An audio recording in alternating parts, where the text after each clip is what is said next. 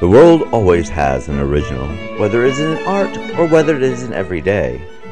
What happens if this is replicated and remade? Does it live up to the original? The Literary License Podcast explores the world of the original and remake as we explore and see if the remake truly stands up to the original. With your hosts Joe Randazzo, John Wilson, Vicky Ray, and Keith Shago, where they ask the question, does the remake live up to the original?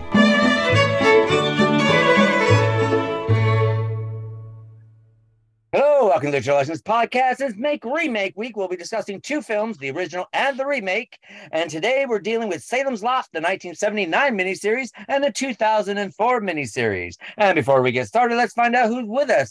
We got author Jane Robson with us. Jane Robson wrote Three Little Words. How you doing, Jane? I'm good, thank you. Glad to be here. First one I've ever done, so I'm excited. Cool. Yay! Maybe you'll come back into this and we don't scare you off. Thank you. Jane always follows us on LinkedIn and always likes our shows and stuff. Cool. Yeah. I do like all your different reviews, yeah. Looking at nice different movies as well. Yeah. Nice to and we have got Is it usually mainly men, is it? with us. Yeah. We got Joe Randazzo with us. Hello, Joe. Hey, everyone. And Vicky Ray. Hello, Vicky. Hey, everybody. And I'm your host, Keith Shago. Before we get started, let's find out what we've been up to. Starting with you, Jane. What have you been up to? Well, I've been writing the final book for Three Little Words series. So I'm in the process of that. And I've also written another book at the moment, which has nothing to do with horror, which I'm not going to go into because you'll probably like, oh my God, what's you writing that for? So I'm in the middle of that book as well. So hopefully at the end of the year, I will have one of these books out. What's the title of the series? Three Little Words. Three Little Words is the series, and it's all based on the descendants of the Nephilim, who are actually soul-devouring demons that feed on the souls of the heartbroken. So that's what the books are about. And I've read both of them. That sounds really yes, you have. good. So yeah, Keith's reviewed both of them, and also my other book, I Am the Walker. You reviewed that as well. Yeah. Which was the Three Little Words and the sequel to Three Little Words, Heartbreak and Revenge, are both set in America. One basically Death Valley area, and the second book is more Boston, Massachusetts area. And I'm the Walker. I use my strengths for the UK, and it's based in the Fort William area. And it's about a loner who basically murders everybody. So Three Little Words, I'm looking forward to. I've been enjoying writing the final one. Bringing that to a close is quite interesting. The hardest bit is, I must admit, is I've got so many nice characters in the book. You'll know yourself, Keith, that the first book brought a lot of characters together. So it's deciding who to kill off is the hardest bit for me. The red shirts. Because I like them all. Red shirts. So everything's coming together nicely. Yeah, they are actually. Yeah, I'm really pleased with how it's coming. I must admit, I would have had it out a lot sooner than now, but my main jobs, I work in health and safety and environmental management and all this. So you can imagine over COVID, I was a key worker. I was basically constantly working 24/7, updating regulations and all this. So my writing had to go on the back burner for a bit of time. So now I'm glad I'm able to get back into it again and enjoy it again and spend time doing it. So yeah, I'm really enjoying writing this last one. So hopefully it'll be Keith will enjoy it as much as he enjoyed the first two. Yeah, I really enjoy your books, actually. I'm looking forward to it. So. Good. Glad to hear it. And what about yourself, Joe? What have you been up to? Well, I mentioned last week that I'd started a movie blog on Substack, and a lot of the stuff that I post on Facebook, and I took some of the stuff retroactively that I wrote in the past, and I've been using it to kind of generate more content while I'm writing stuff, so I'm able to just kind of keep it up. But already in the first week, I've already got hundreds of views. I already have a few.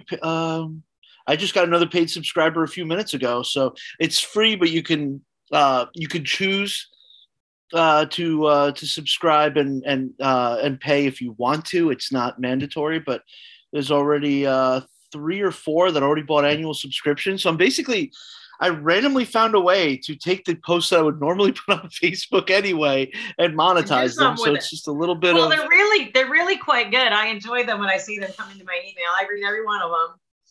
The funny thing is I write these like when I'll watch it. Like I watched the movie last night, and then I'll wake up in the morning and while I'm still in bed, I'll get on my phone and I'll type up a review and post it. And yeah, it's not a lot of money, but it's bringing in a little bit of money right now. So that's fun. I'll see how that works out. But yeah, not bad. I mean, you've been doing it for what, 2 weeks, 3 weeks? According to this, 9 days or 10 days. So yeah, okay. Almost 2 weeks, and I've already got a few paid subscribers that are paying annual subs. So. I mean, I don't know how long it's going to keep rolling and getting more people, but as long as the posts are getting out there, that was an unexpected benefit. I just wanted to put the stuff out there, and if people are paying for it, hey, even better. It'll help me supplement my income. So yeah, I've been that might be a home for a lot of the stuff that I've written. That if I can't find a home somewhere else for it, well, then it'll go to my Substack. Besides that, working a lot, work's getting busier again. I recently started to, there's a project that's been on the back burner in the back of my mind that I've been writing for years, and I would kind of pick it up again. And, it's a screenplay that's set in the 1930s.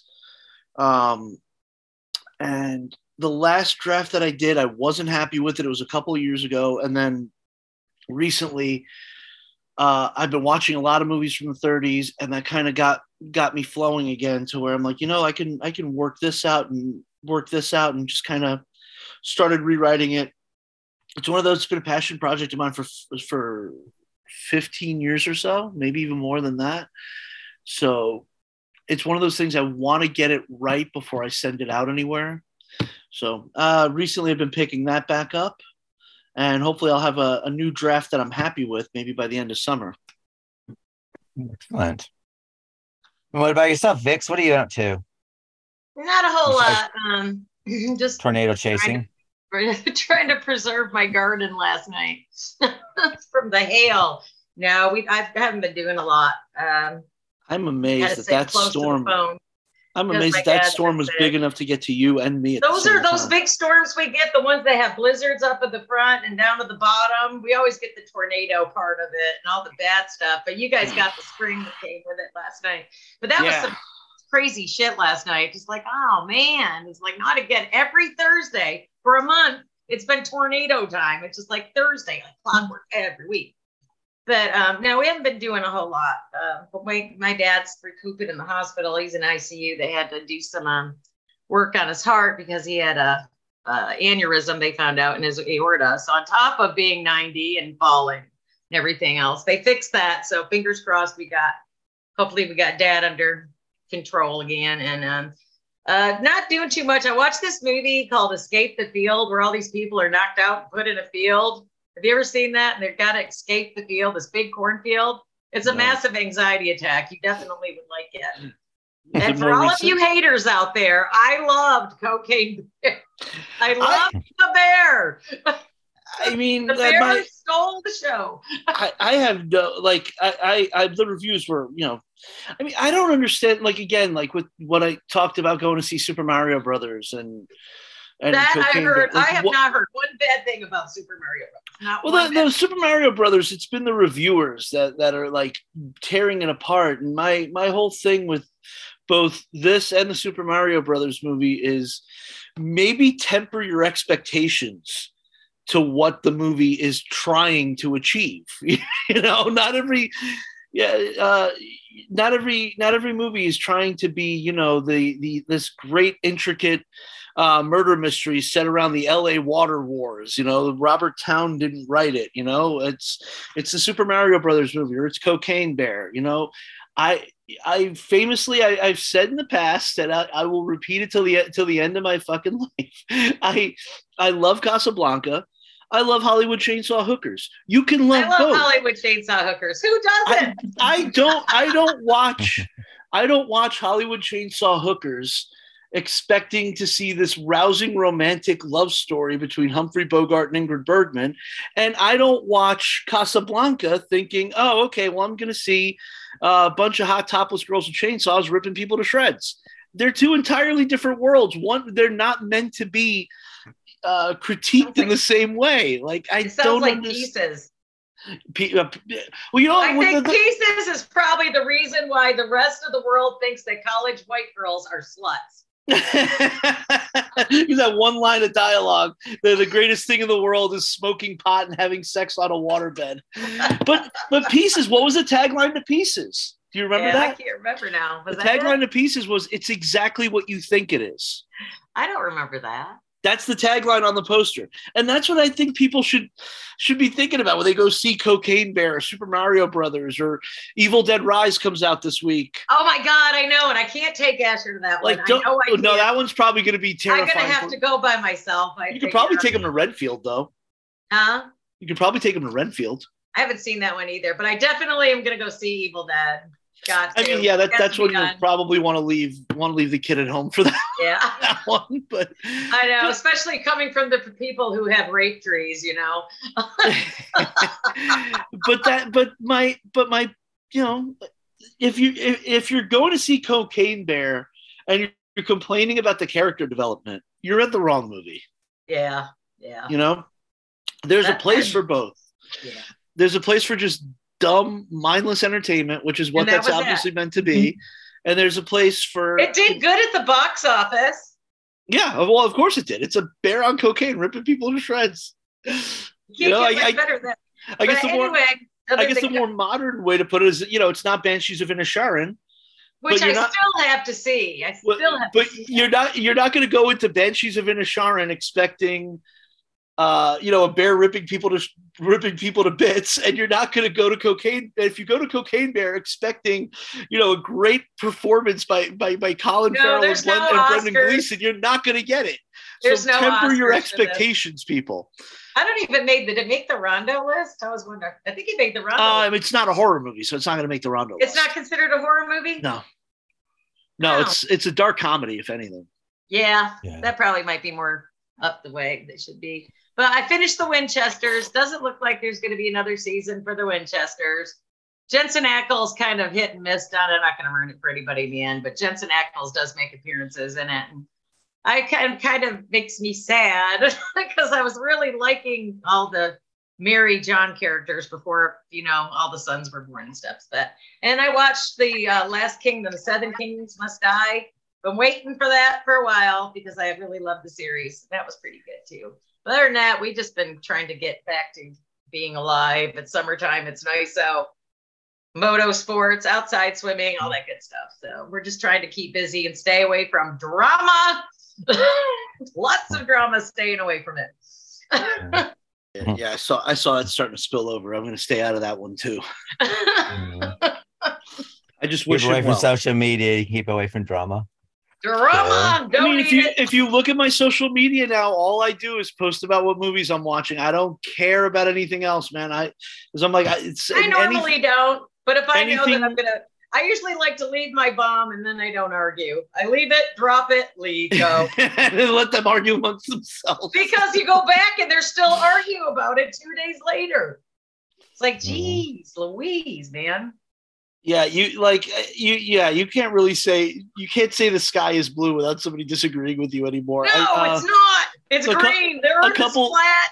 I wrote my post about Scream 6 a couple of weeks ago when I saw it, and what I basically wrote was, still haven't seen that. It's okay. It's, you know, it's not the best movie in the series, but it's not the worst movie in the series. And there was one person who was in my inbox going, "How did you not like Scream 6? Scream 6 is fantastic." When did I say I didn't like it? You have been canceled. Cancel this man. I said it's okay. I said it's not the best movie in the series. Apparently that makes me, you know, worse than Hitler now. Like, how could you say you don't like it? I never said I didn't like it. You've got to like everything, damn it. So maybe maybe chill out on the hyperbole, people. A little bit. Calm your tits, people. It's all right. It was the same thing with Everything Everywhere All at Once. I love that movie, and I've stated that I love it. I watched it for about a half hour. It was confusing. I got to finish it. It is confusing. It is definitely confusing. But what I had said was I love that movie. I just don't think it was the best film of 2022, which is entirely an opinion. And immediately go, how can you not like this movie? Again, when did I say I didn't like the movie? I just said it's not the best movie I saw last year. Everyone didn't have a lot to choose from. They didn't. They really didn't. It is a fantastic movie. I'm just saying, guys, calm down. Not everything is the greatest thing in the world. Not everything is the worst thing in the world. Racist. Racist. Yeah, right. Like, I don't know. People need to calm down. People can have differing opinions on movies or whatever. Okay, but I'm like, when it gets to the point where like just me like talking about a movie is getting people upset, I'm like, okay, guys, you all need to step back and chill. That's why I don't do the Twitter that much. I stay off the Twitter. I don't bother. I don't hate anybody who loved Halloween Ends. But the people who love Halloween Ends hate me for how much I despise that movie. They don't like me either. Don't feel bad. Don't ask my opinion. Don't tag me. Well, I don't care what the subject is, because I'm done not saying my mind to appease feelings. That part of me is over. I am not appeasing feelings anymore. Don't ask me. Don't tag me. I'm also going to be trying with the new blog and everything to only write about movies that I like and not post about movies I don't like, because I think there's a lot of. They'll cancel your blog. Jesus. Well, I mean, it's not even out of fear of that. It's just more like, why waste the time and energy talking about something? It's quite good though. You're doing quite good with it. Don't change anything. It's okay to have a differing opinion because you're right. That's what. But I mean, I also like especially with independent filmmakers, like stuff that's mainstream. I feel like that's if you spent $45 million on your movie, you had $45 million to spend on your movie, then okay, it's open season on you. But when it comes to like lower budget stuff, like somebody who just made a movie for like $50,000, $100,000, $200,000, I'm not going to shit on that person. No, that person made the best with what they could. Well, that requires a lot of commitment too, and it's not going to be Oscar material for the most part. It's not.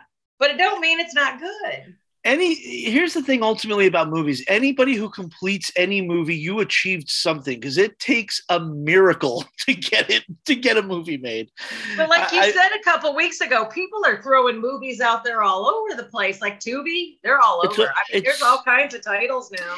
There are probably people who shouldn't be making them, but I'm not going to, I'm not going to, in this economy especially, if you could find a way to make a few dollars doing whatever you can do, as long as nobody's getting hurt, I don't care. Do your thing. Yeah, exactly. And if you're making, movies in your basement for $5,000 and you're getting paid by Tubi, have at it. Do it. Keep doing it. I'm not gonna stop you. I might not like it. I might not watch it, but if you're getting it, if you're able to do it, do it. Well, myself, what have I been up to? Basically, Svera's his last week here before he flies home, before he comes back in 2 months' time. So we're just sorting out the marriage certificates and all the other stuff that goes with that. Good stuff. Yeah, all that stuff for June, July. You're taking me out of your will now that you're getting married. Yeah, of course. Met with Nina, talking about future prospects and that sort of stuff. So that was interesting. And then tomorrow we're going to the cycling show. Picked up Ferris's new bike. Oh, that's right. He's getting a new bike. Yeah, we got a new racing bike because his got stolen last time he was here in London. So we had to get that replaced. So his last bike, I think, was like 4,000 pounds. So now we have to get it replaced. But then what else are we doing? We're going to go see Super Mario Brothers in 4D at the IMAX. So we're going to go do that tomorrow. Oh, I didn't know that was released in 4D. I would have gone to see it. They did it in 4D? Yeah. Oh, I saw Top Gun Maverick in 4D. That was a lot of fun. Oh, yeah. Really? It was in 4D? Yeah.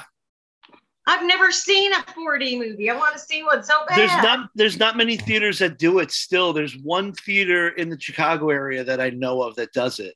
And we had to drive almost to the border of Wisconsin to see it. Why the border of Wisconsin? That's where the theater is. The one theater that we knew of. What kind? Is it like an IMAX or something? Or they have like what's the best thing? You've been to Universal Studios and like the Back to the Future ride or the Simpsons ride where like the seats will shake and you'll get like the parts where they were landing, there would be like water spraying on your face because it was, because they're landing on a naval ship and stuff like that. The Super Mario Brothers movie is probably going to be a lot of fun in 4D. You got to let us know how that is. Maybe I'll take Asher. Well, Dungeons and Dragons is still playing. We're going to go see one of them. It's motorcycle day. Not every movie is in 4D either, so you got to find a movie that's in 4D. I've just never been to one. Yeah. Well, apparently Mario Brothers is, so. Yeah, we're gonna go see that. We're taking my friend Pedro because his boyfriend died of cancer 2 months ago, so he needs cheering up. So we thought that might cheer him up, sort of thing. So it'd be quite fun to take him to that. Super Mario Brothers will cheer him up. And then we're going to Luton on Monday to spend the evening there and the night because I'm taking. What is it? Luton. It's an airport town in London. Like, oh, really? I didn't know that. How have I not heard of this place?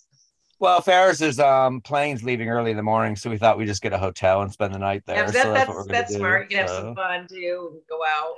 Yeah. Well, we're gonna go pick out our rings and all the other stuff that needs to be picked out and do all that. So we might as well go to Luton and do it while we're there. What are you guys spend the day there. Are we looking at silvers, hematites, organites? What are we doing? Black titanium. Ooh, yeah, that's freaking cool. I like this. I like those, Ferris. I like black titanium. It will look very good on you. So yeah, that's about it. Then he'll go away, and then I since he's been here, I haven't edited any of our shows. Luckily, we have enough not dark shadows, but Doctor Who episodes. So I've been sending those out. Oh, is that what you've been doing? Because I knew you were getting kind of behind. I knew you were fucking around somehow. It's like, what is he doing? Yeah. He's jack-wagoning off over there. I don't see any. I have been actually. But when Ferris goes back on Tuesday, I'll be back. I'll get all this stuff. Don't forget to delete me and Joe's side innuendo. Oh well, yeah. When we were talking about, we were talking about specific people to contact at a certain company to get somebody on the show. Like, oh, we're recording. Like, wait, we can't leave that in. Wait a minute. Oh, we're recording. I'm just leaving all these names in there. Oh yeah, contact this person. They should be able to reach out to this person and this person. And as far as the film front goes and television front, we've just been watching bits and bobs. I mean, watch Kill Bill, and I mean, we're just kind of going through back catalog. Watch Hairspray. You still didn't watch that other one? What was that movie I was just talking about last week? That series, it was like Unhinged. Oh, Beef. I haven't seen it yet. I'll be checking that out soon. I'm surprised, Keith. I think you and Ferris would enjoy it. Well, I didn't have nothing going on this day. Once he goes back home, it'd be a part of our date night where we spend the night watching Netflix over Zoom. So it's like, yay, long distance relationships, yay. So, but yeah, that's on our list. So we'll get to that. We're finishing off The Boys because we're getting into that because the new season of that will be out in August. July, August. Oh, I gotta catch up and watch last season. I'm gonna have to watch the last 2 or 3 because I forget what happened, so I've got to go back. Jensen Ackles, isn't it? So yes, I know. I was so psyched to see him in there. Oh my god, I did not know that was him. I kept looking and I go, that's Jensen Ackles. It's like, I mean, he plays a great psycho. He really does for a superhero. It's totally. I hope that they have at least 2 or 3 more seasons. I love that so much. I've only seen the first 2. Yeah, there's no sign of it slowing down. So.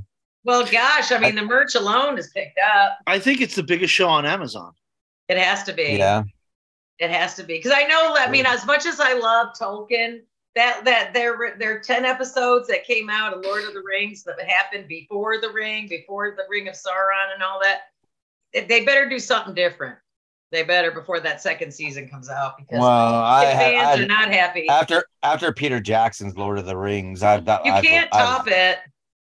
I was done with hobbits and fairies and elves and everything. And it just reminds me of Joe what is it, Jay and Silent Bob.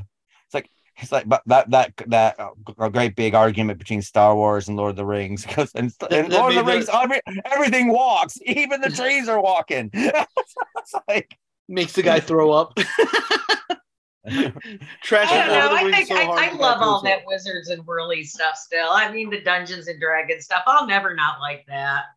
Yeah, I've never been a swords and sandals kind of guy anyway. So yeah, all that fairy tale stuff and I'm not really a lover of science fiction either. So well, I like sci-fi, but as soon as I see plastic heads, my mind shuts off. So it's just like, oh, plastic head, mine off, sort of thing. So right. But besides that, not a lot going on. And then I got an email today that I have to go do some script changes for that computer game. So I'll be doing that for the next 2 months. So, gosh. So besides that, not a lot going on.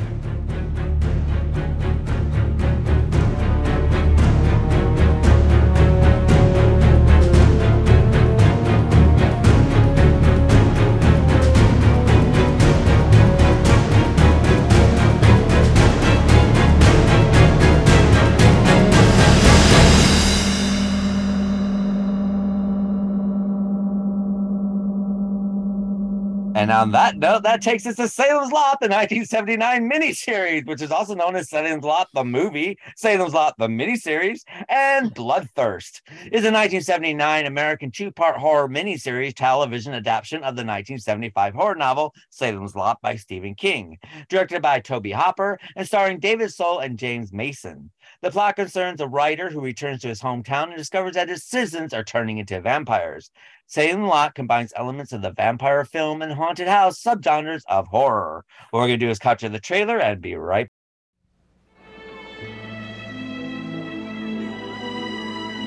Ben Mears has been away too long. And now at last, he's come home. My men fought at Valley Forge. Daddy, come back safe. Home to the childhood memories, to the old familiar faces,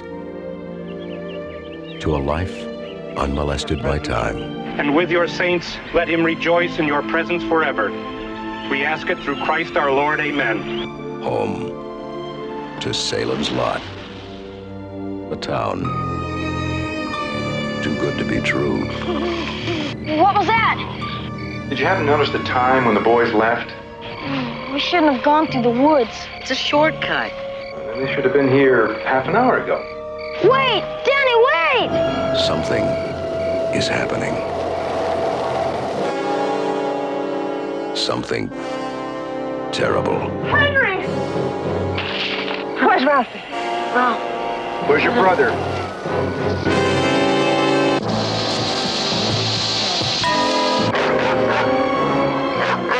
First a kid disappears, then this. You're not leaving Salem's Lot, are you? I'm not leaving. Don't you understand what's happening? Do you? Yes, I do. It's in the Marston house. Good evening. I dreamed. You slept there all night? Yeah. A little tired. Didn't sleep much last night. I was dreaming. Somebody out there. Sweet dreams. I let him in.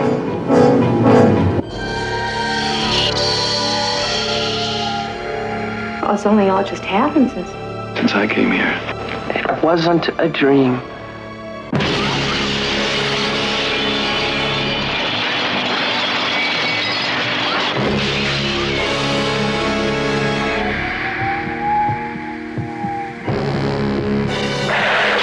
Stop, holy man! You can do nothing against the master. They're breeding on one another. The vampires are creating vampires. The master wants you.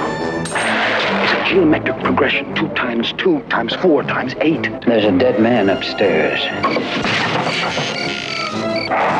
Bill! Yea, though I walk through the valley of the shadow of death, I will fear no evil. Look at me. Ned Tibbetts' body has disappeared from the morgue. Thy rod and thy staff, they comfort me. Bill!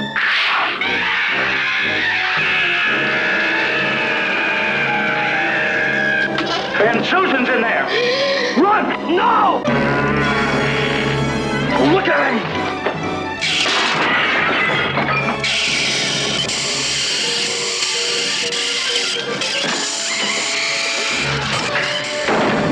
Stephen King, the best-selling author of Carrie and The Shining, takes you on a startling journey to Salem's Lot.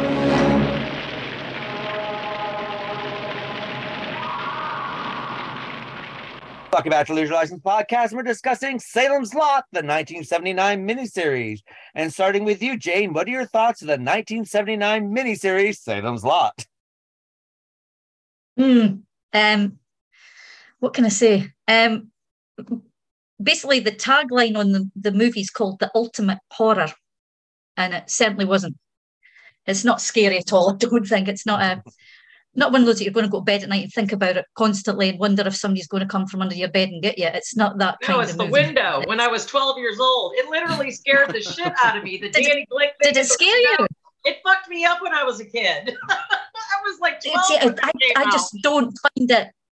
I think it's because maybe because I think the new one's a bit more. I think that we've been to the newer what's one. The word? We've been desensitized in our old age, maybe. Yeah, maybe. But yeah, it didn't. I don't see it as being as scary as what it's been made out to be. It's not that kind of movie, so it's not a real horror that you couldn't let your kids watch. I don't think. But you're saying that as a kid you were totally terrified. Well, back then in the 70s, we didn't have stuff like that coming out, and my mother was not about to take me to see stuff like that at the movies. So when it came on, was it CBS or NBC as a miniseries? CBS. And I just remember the Danny Glick at the window, the brothers at the window. That just did me in for some reason. Don't know why.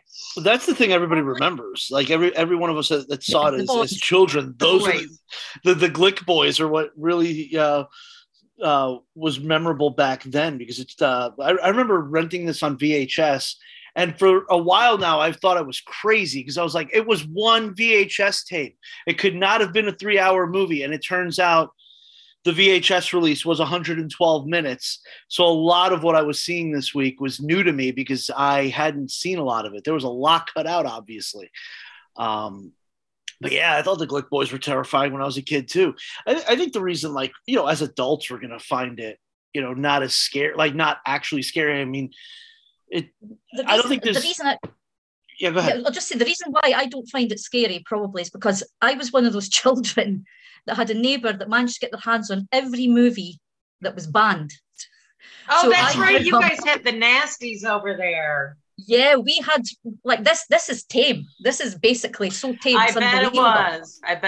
So when I watch it, I'm like, oh God, what's going to happen here? Oh, okay, right. There's a wee boy at the window. I'm terrified. No, because I grew up with things like The Burning, Cannibal Holocaust. Yes, Cannibal Holocaust. Yeah. But I never found those scary. I mean, they're disgusting. They're like. Yeah, but it's not that scared me. That scared the crap out of me. Just things like that going on in the world was enough for me. But things as well. No, the one set in the shopping mall, the zombie one. What was that called again? Oh, Dawn of the Dead. Oh, Dawn of the Dead. The original. The guy in that's dressed in the robes. I couldn't sleep at night after watching that movie. I remember going through at 3 o'clock in the morning and waking my mum and dad up and saying, I can't sleep, crying and all the rest of it. Oh, was that the Hare Krishna guy? Yeah. Well, I was terrified of him. I actually met him. It was disturbing. I actually met him in Louisville, Kentucky a couple of years ago. The Hare Krishna guy? Yeah, Dave and I were there with one of our films, and the Hare Krishna zombie was one of the quote unquote celebrity guests that they had, and it was it was kind of funny because I'm at a urinal and he walks in behind me and goes over to the other, completely dressed up as a Hare Krishna zombie, just lifts up his robe to take a piss in the urinal, and I'm like, completely demystifying the character. Totally demystifying the person. Yeah, I can see where that would demystify. But I mean, the Burning, by the way, little side note on the Burning. I think Vicky, we talked about this on a past podcast because there's the legend of Cropsey in New York. Oh yeah. Because that's what the legend was supposedly based on. Growing up in New York, Cropsey will get you. With the scissors. Yeah, Cropsey will get you. Cropsey will get you. Because there were there was kids stuff at Cropsey though. That wasn't. Yeah. there were kids that disappeared in Staten Island that were supposedly, killed by Cropsey, and that's where the basis for the burning came from. Yes, yeah. But about those movies on the Video Nasties list, like Cannibal Holocaust and all that stuff never scared me. Like, okay, it was. I think it's because of the animal brutality. Maybe yeah, but I mean, yes. they grossed me out, Yeah. but they never really scared me. They didn't scare Well, me. I think it also 9-10-year-old or depends on. something. Yeah, it depends on what age you are when you're watching them as Yeah. well.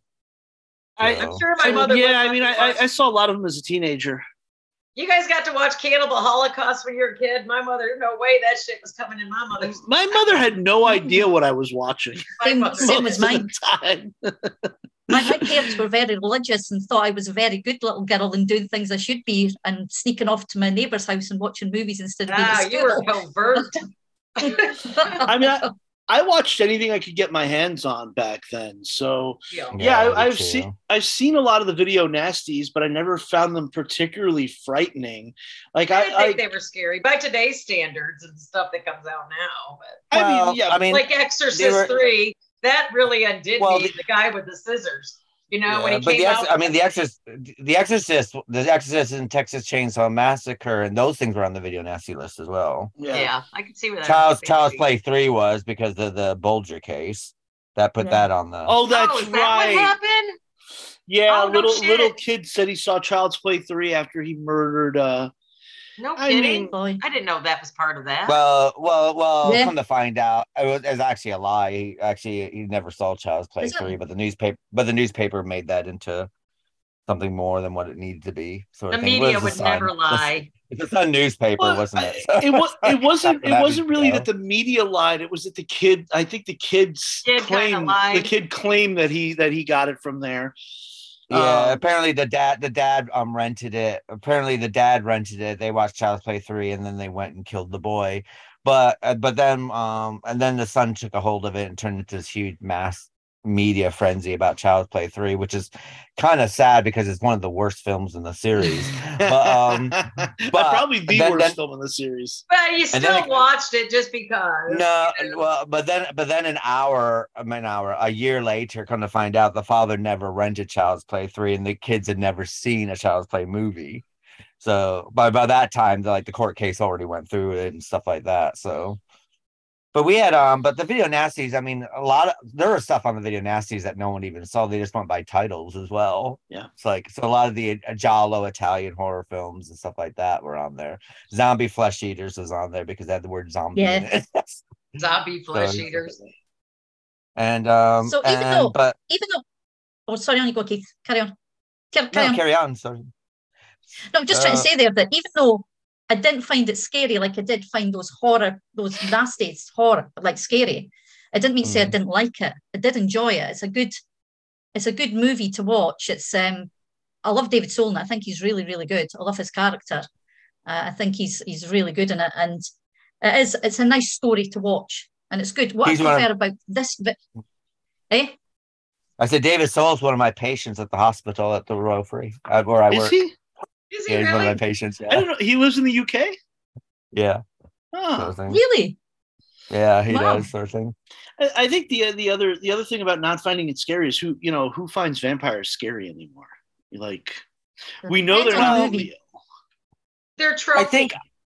To be honest, the 1979 miniseries, I think at the time when it was on for a network miniseries, I think it was ahead of its time in that era. Rewatching it now, there's a lot of dragging that goes on in this film. It's just come on. Oh yeah, Bonnie Bedelia and David Soul are kind of boring in a lot of it. But the thing is that they even took a chance on Salem's Lot because you had Roots had just come out. You had what was the other biggie that came out back then? There was another. It was World War III. There was another one. There were several series that come out and they were experimenting with this, and they said, "Well, let's try the horror genre," and they didn't. They had Scruples. They had which one of you Master bitches of is my the Game mother? Came on all that stuff. Well, what was that one with Phoebe Case? Which one of you bitches is my mother? Oh God, I can't remember. Oh my God, what is that? Oh. But Was it This Lace? is- Yes. Yes, it was. Lace. Yes, it was. Yes, it was. Lace. This is But they were North- experimenting north and back then south. with all this because Yeah. all these new. Well, I mean, it was Roots and one other big one that was a big Oh, deal. the Richard Chamberlain sleeping with a geisha. He's a priest sleeping with a geisha. What was that Oh, one? what was that Shogun. again? Shogun. Shogun and yeah, and yet the Thornbirds came out. About that. Thornbirds. Yeah, all that sort of That's it. stuff. Yeah. So this was the Yeah. age of the miniseries. So But I mean, Yeah, as it far was. as far as experimenting with horror, it's only natural because horror always ends up generating a profit and generating viewers, and you don't have to spend a lot of money on it. And especially in 1979, this is 7 years removed from The Night Stalker, which was one of the which I think for a long time was the biggest single night TV movie for a long time. I think up until like the 90s or the 2000s. So it was only natural that they were going to go, yes, let's try this with a horror movie. And what bigger horror star was there than the writer Stephen King at that point? yeah.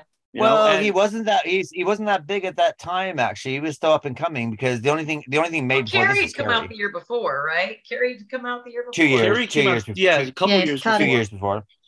And then So Cooper was Carrie still wa- coming off a Chainsaw Massacre.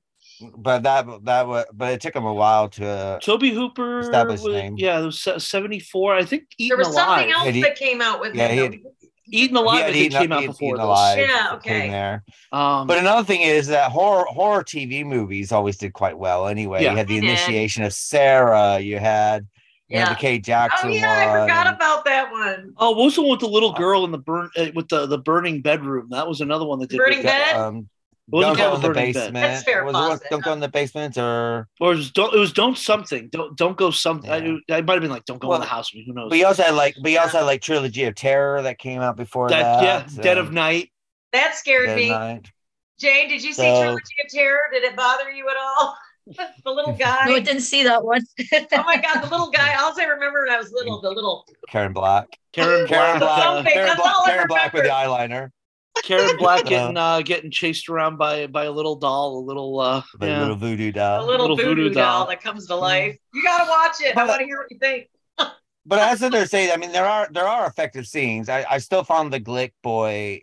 That's still kind of freaky. I thought that was quite a It freaky. still works, yeah. You know what? Did and you the- guys have the Blu-ray version? Did you see the Blu-ray version? I watched it on Blu-ray. I have it on, Did I have it on you Blu-ray. did you notice behind when the Glick boys were they used a crane Yeah. to hold them up? You could see the crane between their legs now in the Blu-ray version. I didn't see it. Yeah. I'm gonna have to It's go back and there. look at It's the there. scenes. It's there. Well, they Yeah, ran it well. backwards, didn't they? So basically, they shoot Yes, it it was with him at the backwards. window, and then they pull him backwards, and then they. But you can't Reverse the see it in the film. original movie, but you see the Blu-ray. It's like, I hated Blu-ray only for that reason, because I picked little shit out. Same. Yeah. Like I Yeah. always go to Jaws as my my go-to for Go why to I for hate Blu-ray Blu-ray. defamation. Because you could see how fake the shark is when you watch Jaws on Blu-ray, because they Well, you can see the swimmer's vagina in the middle. In the Yeah, beginning you- of it as No, well, you because Yeah. it's there. cannot. So, Now I It's gotta an- watch Yeah, you that can. Blu-ray. on the Blu-ray version, yeah, you could Yeah. see she would. If you ever wondered, was she actually naked? Muncie lit. She was Yeah, naked as a jaybird. We know that. Well, yeah, mean, you but didn't- before you didn't see before it, it was so- filmed modestly. It was filmed modestly with lots of shadow. Blu-ray, like there's no longer any shading going on. Like, It's not okay. it's not a PG movie anymore. And yeah, and for a 70s film, this girl was well shaved. Just put it that way. So, This poor woman uh-oh. never agreed Yeah. to this, but Yeah. yet no. Now 30, everybody 40 sees years her in the for JJ future. for all eternity. 30, 40 years in the future, 50 years in the future. Now, yep, there Hey, it was. we all want our JJ to be immortalized in some capacity. Well, this is It's how better- you do it. Blu-ray. It's better to be it's better to have it immortalized while you're in your 20s than in your 60s. So I guess that's Damn. something. I guess so. But I mean, what I did like about Salem's Lot is like seeing a lot of the old time actors. You know, Oh, you had- James Yeah. Mason. I James did not Mason. know Marjorie Glick was his wife Yeah. in real life. I did not know Mm. that. James Mason is so Freaking awesome. amazing in this. I absolutely love him in this. I mean, like I love him in North by Northwest, but this Yeah. is This is so good. He's so good at being fantastic the Renfield kind of thing. It's just like face the master, your faith against his. My favorite scene completely. The whole movie. He is amazing in this. He's so cold, delightfully cold and evil. Yeah, he's awesome. Is he got supernatural powers? I don't think so. Because he lifts up people and throws them for an old man. No, yeah, I mean, I don't know. I mean, it's kind of hard, really. I mean, he's a bit more. He's like the Renfield character, isn't he? Where kind of. That's the Renfield. But with class and distinction and money. well, Stephen King wasn't. He's scarier than the master. I think I wouldn't like to go up against him. Yeah, I think he didn't want to do it this way. He was really schizophrenic about it. And actually, the 2004 is almost more closer to the book than this one, because a lot of his story is lost in this movie, kind of, sort of, if you read the book. But what this movie gets right is, as opposed to the other one, which we'll get to, is they had the sense to combine some of the characters. Yeah. So it's not just this. You don't have like 25 people you're following. You're following a core group of like 6 or 7 characters, and it doesn't make it as muddled as the other one gets. The other thing that I really, really love about this version of Salem's Lot, and by comparison, I'll talk about the town in the other one. This town, you actually feel like this is a town that's way off the beaten path. You can't get to it outside. The buses don't run there. It's very reclusive. Yeah, there's nothing like it. I mean, it also is where the failure of the story in general comes in, which is why would you open an antique shop in that kind of small town that has 25 people living in it? But this town actually feels like a tiny reclusive little town, and I could see feeling trapped in that town. Speaking of that little what do you call it? The story we're talking about. They emptied Warner Brothers vaults to put all that shameless shit in there. They got a lot of that stuff from 1920s movies, 30s movies. They have stuff from other movies in there. You recognize a lot of stuff was because it was Alfred Hitchcock inspired.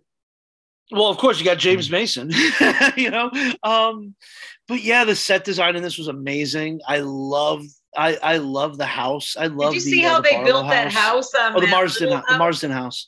They built the Marsden house on this little blue house. These people still lived in it when they were filming the movie. I was just dying when I was reading this stuff. It was a blue house, and they did this $100,000 facade of the house. They could have bought or made a house. They just left it there for the price they made to go around this house. But they lived in there, and they were filming, and then they made another $150,000 for the staircase and in that room. He could have bought a house. It's fantastic. Like the art direction and set design in this movie take on a life of its own, and it adds to the film even looks interesting at points. Like when you finally get into the Marsden house, it really has an eerie vibe to it. And that's the thing about this movie. Maybe it's not scary, but it's definitely eerie. There's definitely an atmosphere. There's something off about the entire town. I think as well, like you're saying, it's David Soul when he comes to the town and you see him sweating, and then you see the house. I really like that scene. You can see like the fear that he's got for that house, and then you get to see the house. But agrees what you're saying as well. It does feel like a town. If you look at the story of this, it's meant to be they're going somewhere remote, somewhere where not many people live, because that's how they're going to get in and manage to kill people, because they're not going to expect lots of people come from the outside. Where I agree with you, this is that kind of town. And the other one, the next movie we'll be discussing, it's more like a city compared to what this movie brings. That's part of my problem with the 2004 version is it feels like, you turn a corner, there could be a McDonald's over there. Yeah. It feels like there's probably a train station half a mile down the road that you can take and get to a city. It doesn't like the town in the 1979 movie feels claustrophobic. It feels like, I am trapped here. Mm-hmm. And when I'm trapped, there's nowhere for me to go. And I think that adds a lot to the movie. It adds a lot to the cop. Menace. It's the only smart one that leaves. Both versions. That's a great scene. Yeah, fuck this. You're on your own. Here's my gun. Also, the when Jeffrey Lewis and who's the other guy, when they go pick up the crate, the scenes in the truck with the crate just kind of slowly moving forward in this version, absolutely fantastic. Just everything about the lighting, you get the sense of how cold it is in there just watching the movie. So this one, there were parts that dragged, but it's a 3-hour movie. It's a 2, I don't know. Did you guys all watch it in one sitting like I did? I did. You did? Twice. Yeah. There are some I did parts snooze. I did snooze through some bits and pieces of it, though. I'll be honest. It's like, but you're right about inside the house as well. When you get inside the house, you feel like you can actually smell the inside of the house you as can well. smell like the mold and the decay of the house. Was very important. You're like, and you wouldn't want to be in there. Hill, like it's judging everybody. It's up there on the hill, overlooking stuff. And it's kind of up on that hill, untouchable. And it's evil. You're just looking at it. It's messed up. It's not a good property. There's no good vibing going on there. just how dismissive James Mason is. You could he is drenched in evil, even chow. It's Italian for goodbye. He goes, you haven't met Mr. Was it Barlow? Was it Barlow? Barlow. Yeah. He goes, well, he might be glad and interested in you. Yes. It's just like he's just evil. It just exudes evil. I mean, he does it so well. And the thing is, they had all these actors. I mean, and a lot of these actors were from Alfred Hitchcock movies. I think not the professor, but the little old man. Oh, what was his name? Oh, Elisha Cook Jr., the drunk. Yeah. Which, not the drunk. He was in quite a few movies too. Not the drunk. Okay. It was the professor. I'm blanking on his name. He did a lot of movies too. I know, I'm blanking on his name. And he was a heartthrob back in the day. I'm losing my Lou Ayres. Yeah. Lou Ayres. But Elisha Cook Jr. and Jeffrey Lewis are two guys that I always felt looked very similar, so it's weird to see them in the same movie. Right. Well, Jeffrey Lewis used to do all those Clint Eastwood movies. Like Every Which Way But Loose. And he was always a secondary character. He was always always a cop or the captain. He was working on a boardwalk selling something. I forgot what he was selling. But when he was approached about the movie Salem's Lot, he jumped on. Oh, he was working in a fishing bait shop in Santa Monica Pier. That's where they found him. Yeah, and he went on to play the police captain and police officer in a lot of movies, and he's the guy that. Fred Willard went on to WKRP in Cincinnati. Didn't he? Fred Willard went on to become a huge comedian. So that's. And we have to talk about the really jealous husband with the slutty wife and that was fucking the car dealer. We can't forget those guys. Okay, the most unbelievable aspect of this movie to me, even more unbelievable than vampires, is her married. She was married to him. Yeah. And for what? Apparently the sex isn't even good because she's like, hey, listen, don't drink too much because I want. Can you blame her? She's this beautiful woman and she's got this schlub at home who clearly, doesn't have any ambition for shit. And then on top of that, he can't even fuck her. So why is she? Yeah, but so she goes for the sleazy, ugly car salesman. There has to be somebody in that town that's hotter than him. There's nobody there. There's nobody in this town.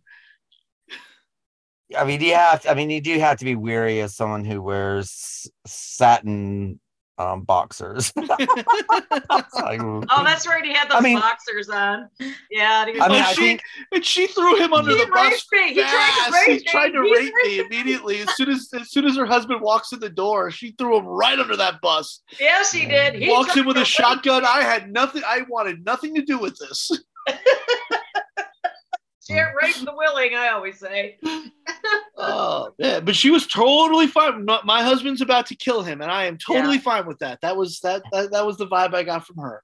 Well, they thought he was stupid. He was kind of goofy, but he wasn't stupid by any measure. So she kind of. To be honest, when I first saw the wife, I thought that was Melanie Griffiths. That's what I thought too. Melanie Griffith. By the way, the actor was George Zunda, who did a voice on one of the Batman episodes we watched last week. He went on to do he was on Law and Order. Yeah, he did a couple of He's a decent actor. I haven't seen him. He's still alive. He's probably retired. Yeah. Like he's got to be this was 50 years ago. He's got to be in his 80s or 90s. Well, I think we're coming up on its 40-year anniversary, aren't we? Or 45? It's going to be 50 soon. It's going to be 50 in a couple of years, or 40. That makes me next year. Next year will be the 45th anniversary of this movie. Okay, because I was reading. That's where I was doing some research. That's when I found out James Mason was married to Marjorie Blick. Freaked me out. I go, I did not know that. And Ferndale, California, is in Humboldt County, is where they filmed it. Filmed it right in the middle of pot fields. They did just about. Matthew would have been happy. If you're listening, Matthew.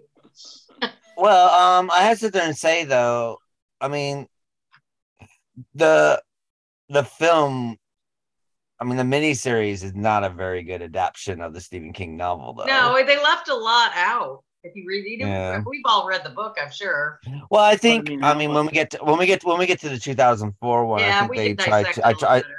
I think they tried to keep it to the book a little more tighter. Keep it more to the book, because I think where they missed out, the Father Callahan character is not what he is in the book, because the Father Callahan, the Dark Tower.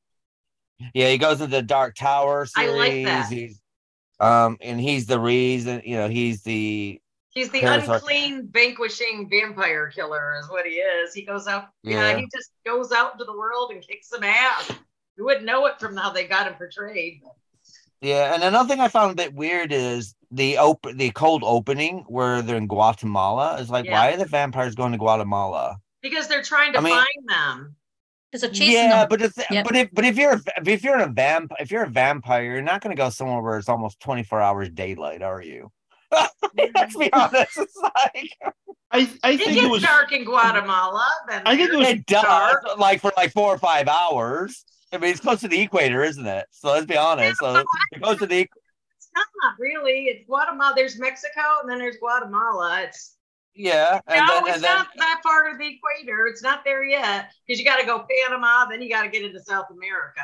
Well, still, you have your daylight hours are a lot longer than ours. Well, I just think they were adding it to the story because they were chasing him. That's why the holy water turned blue, because they were trying to. I understand it's like the cold opening and sort of thing, and it kind of bookends. And Susan wanted him back, probably. But I just thought Guatemala was just like. Why Guatemala? It was kind of random, I have to admit. It's random. Yeah. It was better off going to Alaska or something like that. I think it was more to give the movie scope, make it seem bigger, I think is what the... Was that in the book? I can't remember. I haven't read that book in eons. No, it's not in the book, actually. So I can't remember. The book ending for both miniseries is not in the book, sort of thing. They changed everything. But and I think the only thing that where this one kind of got a little bit wrong, is that the town it's because Stephen King does write about, whether it's Carrie or Salem's Law or Dead Zone, so forth, but it's about the small town, and the town itself and the people in its town are a huge feature. And about the darkness and the scandals and the secrets and the lies and all that. And even though there's a little bit with a scary vampire twist almost.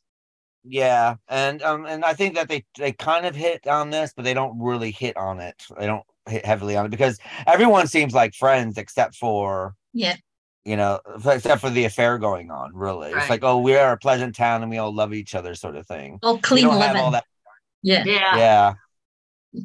So that's what New England kind of represents. Pristine, puritanical, whatever. If they got the pretty churches everywhere.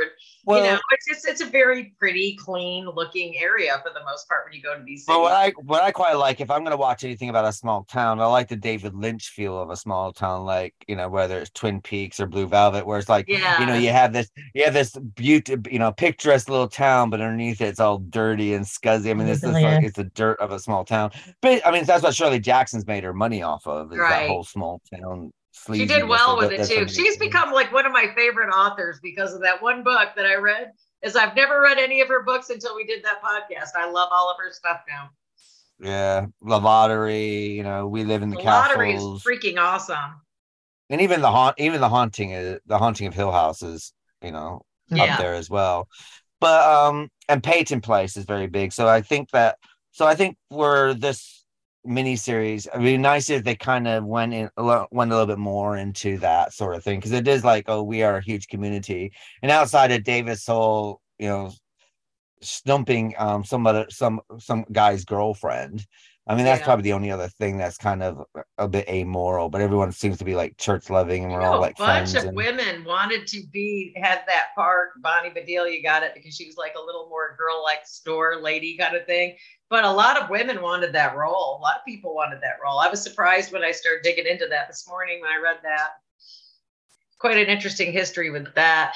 But I mean, there was a lot behind it. But then again, wasn't Stephen King's drinking years still? So maybe that's another reason he didn't put up a fight. No, that's his pre-drinking and drug era. This is his pre-drinking and drug era. Yeah, his drinking and drug era started with like Needful Things and went from Needful Things. Is it? I thought he was already doing that. That's why they were so good. No, he wasn't that. No, he wasn't that huge yet. He was just on the. I mean, his books were selling. I mean, all that, yeah. Well, Carrie wasn't a huge seller. No, the book wasn't. But a huge seller. After the fact. It's The Stand that shot him forward, and the stand came out this year. That's true. You're right. Came out. Before that, The Shining came out. I was like, or The Shining. That was, I love The Stand, but that took me forever to read. Yeah, I never finished it. I did it once. I'll never do it to myself again. Good book. We'll never do it again though. I read both the director's cut version of the book and the original, so I've done both. Oh, you're a real glutton for punishment. Well, the problem with Stephen King is that he's really long. Well, it's not that he's long-winded. I don't mind long-winded. I mean, I'm a huge John Irving fan anyway, so I'm quite used to long-winded. John Irving's that long-winded. Oh, his books are 900 to 1200 pages. Well, yeah, that's true. They are rather long. I digress. But I mean, even the one I'm reading now, his new one it's very good. But I don't equate that with long-winded. I equate with just taking forever to get to the point. Sometimes that's what I think is long-winded. Yeah. Well, Stephen King's way of writing is grandfather on a porch telling you a story as he's rocking, and then he kind of lulls you in, and then you kind of get lulled into a story, and that's how I think of Stephen King. The problem with Stephen King, though, is he's not very good. He's very good at setting up all the set pieces and everything like that. He's not very good at how to end anything. His endings are always really bad. He always has bad endings. Who, Stephen King? Stephen King's endings are always really bad. He jokes about it in It Chapter 2, Stephen King's cameo. He comes in and talks about the writer and that going, I like him, but his endings always suck. Oh, man. That's you're right, aren't you? Yeah, his endings are always good. Cameo appearance in Salem's Lot? No, he didn't make one in this one. No. Okay, I couldn't remember. When did he start doing that? Because he didn't in The Shining either. The first time I remember was in Creepshow. He hated The Shining, so I don't think he would have appeared in that one. He hated that. Oh, he was in The Shining. He's in the picture for the end of the movie. He's in the picture with Jack Nicholson and everything. Yeah, he's in there. He's in there. Is he? All right. Okay. I forgot. Yeah, Creepshow. He's definitely in, but he wrote the screenplay for that, so that wasn't. I love how he turns into a plant. That wasn't based on his stories. He just straight up wrote the screenplay. I thought that was great. I loved it. He turned into a plant. And I mean, Stephen King to acting is like Quentin Tarantino to acting. It's like it probably shouldn't be done too often. I like QT's acting. I love him From Dusk Till Dawn. And if anyone's seen especially when Selma Hayek sticks her boot heel in his face and starts spitting tequila all over. That somebody sent me a meme of that this morning and be like, yeah, Quentin Tarantino wrote a scene where Salma Hayek puts her foot in his mouth and he drinks tequila off of it. Well, he has a foot fetish, doesn't he? The guy with a well-known foot fetish. Oh my God, I thought it was awesome. But I mean, I'd rather have Stephen King writing than directed. If anyone's seen Maximum Overdrive, I like Maximum Overdrive. Maximum Overdrive is one of those movies that's, oh man, liked it. Good for how bad it is. It goes off the rails. Well, the worst thing about it is that now that because it came out before The Simpsons, it wasn't so bad. Now that The Simpsons come out, it's like every time you see Yearly Smith, you think, "Oh my God, it's Lisa! That's Lisa Simpson," because her voice. Yeah, Yeah. Little known fact: Stephen King's co-director on Maximum Overdrive was cocaine. Yeah. That would explain all the need for yeah. Well, but Stephen King doesn't remember writing Pet Sematary, Cujo.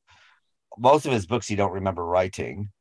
God, he says man. that, because he was on drugs and alcohol. How does being that hammered bring out brilliance? I mean, also, I wouldn't be if I wrote how many novels has he written? I probably wouldn't remember all of them I'm like 60, he comes out I with think.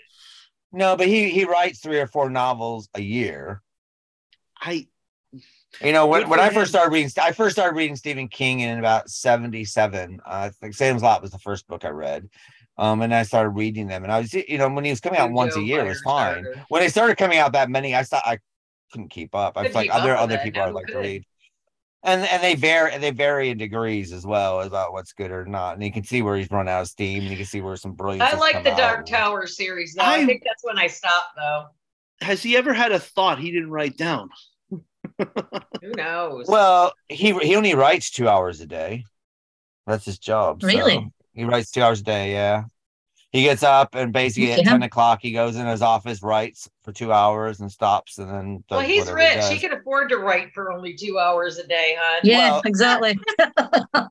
but to be honest, there was those years where he got really bitter after he got hit by that truck. He's like, you don't want to read those books. He was bitter about everything after he got hit by that truck. Then everything was just like really bitter. But he seems to be coming out now. He's not writing horror anymore. He's writing murder mysteries. That's what he writes now. So I haven't picked up kind of horror adjacent in a way. So it's did you ever see Kingdom Hospital? His remake of Lars von Trier's The Kingdom. I haven't even heard of that one. It was a mini series about 8. I think it was 1 hour a week for 8 weeks. I haven't even heard of some of that. The main character is jogging and gets hit by a truck, and ends up in a hospital where all this creepy shit is happening. And I really enjoyed it. Kingdom Hospital, yeah. Kingdom Hospital. It has that actor from the 80s who always looks like he's constipated. Andrew McCarthy. He does. Oh my God. He always looks like he's constipated. He's like he's like a bowel movement. I'm having a thought. I'm in love with you, bowel movement. It's like everything looks like he's got a bowel movement. What was that movie that him and Rob Lowe were in together where they were shoving all the pot plants and stuff down there, and Jacqueline Bissette's in it?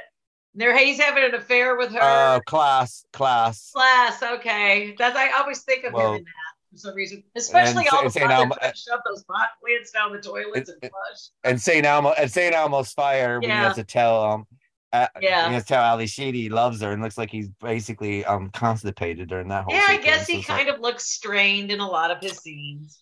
Even in Mannequin, he looked more strained than the mannequin. You just don't like him. Fess up. No, it's nothing to do with him. But every time you see him, though, he just has that look of constipation. I don't know what it is. I don't know what school he went to, but whatever it did, it made him money for a while. Yeah, you don't see him anymore. That's for sure. I wonder whatever happened to Andrew McCarthy. He had a bowel movement and he can't act anymore. He blew up. I'm trying to find where you can watch and stream Kingdom Hospital, and it might not be streamed. I know it was released on DVD at one point, so I don't even know if I want to watch any Blu-ray stuff anymore. It kind of ruins shit for me. Well, this was never released on Blu-ray, at least. But, no, it wasn't released on Blu-ray. Well, he was on VH1's what now? No, Orange is the New Black. That's right. He was on Orange is the New Black. I cannot find it. Yeah, I don't know. I don't know where you could see Kingdom Hospital at this point. He played Dr. Hook in Kingdom Hospital, appeared in 5 episodes of the 2005. Well, he was in E-Ring, but that's pretty much it. Spiderwick Chronicles, he had a minor role. Gossip Girl. Well, that is a shame because I actually really liked Kingdom Hospital, at least when I saw it in 2004 when it came out. That was a Stephen King thing. Yeah, ABC You can get it on DVD, that's about it. That's it, yeah, just on DVD, that is it. Doesn't seem to be streaming anywhere. But yeah, I would suggest that. I really like Kingdom Hospital. So if you guys are listening and looks like you might have to find it on DVD. So it was. I remember watching it. I liked it. I didn't know that existed. Cool. Yeah, I mean, it's a remake of Lars von Trier's The Kingdom, which was a that I am familiar with Danish series. Yeah, so It's very good. It's a very good remake. Only how many seasons? Did they only get only five one episodes? season. It was only like 8 episodes, and that's it. Is there some kind of summation to this, or are you left hanging? Yeah, no, it's a beginning, middle, and an end. It's only it was only meant to be one season. Like a mini series. Okay. Yeah, it's a mini series. It was not meant to be anything more than that. Okay. But the bad thing about Salem's Lot actually would start the Stephen King's mini series thing that would take off after this sort of thing. And we got some stand. Yeah. We got some good ones. We got some terrible ones, but yeah. We got some questionable ones like the Tommy Knockers. Oh boy. Tommy Knockers never again. Infamous for being one of the really bad ones. That was so freaking bad. I can't even there's a couple redeeming qualities, but when I remember them, I'll tell you. But there's not many. I just love Alice Creed, and I hate when I did not like her in that role. And I normally love her. There, with Stephen King, it's always a mixed bag. And it's incidentally, when he doesn't like the movie version, it turns out to be a better version. Just so strange, because I love The Shining, the Kubrick Shining. I like the McGarris Shining. I don't hate it. It's just not as good as the Kubrick version. Because I think King is hard to adapt because there's so much going on that you have to be able to balance it out. And I feel like a lot of movies and miniseries fail to do it. Well, I think out of Stephen King's adaptations, there's only a handful that have been very successful. Misery, Carrie. Misery is fantastic. Carrie is one of the greatest horror movies ever made.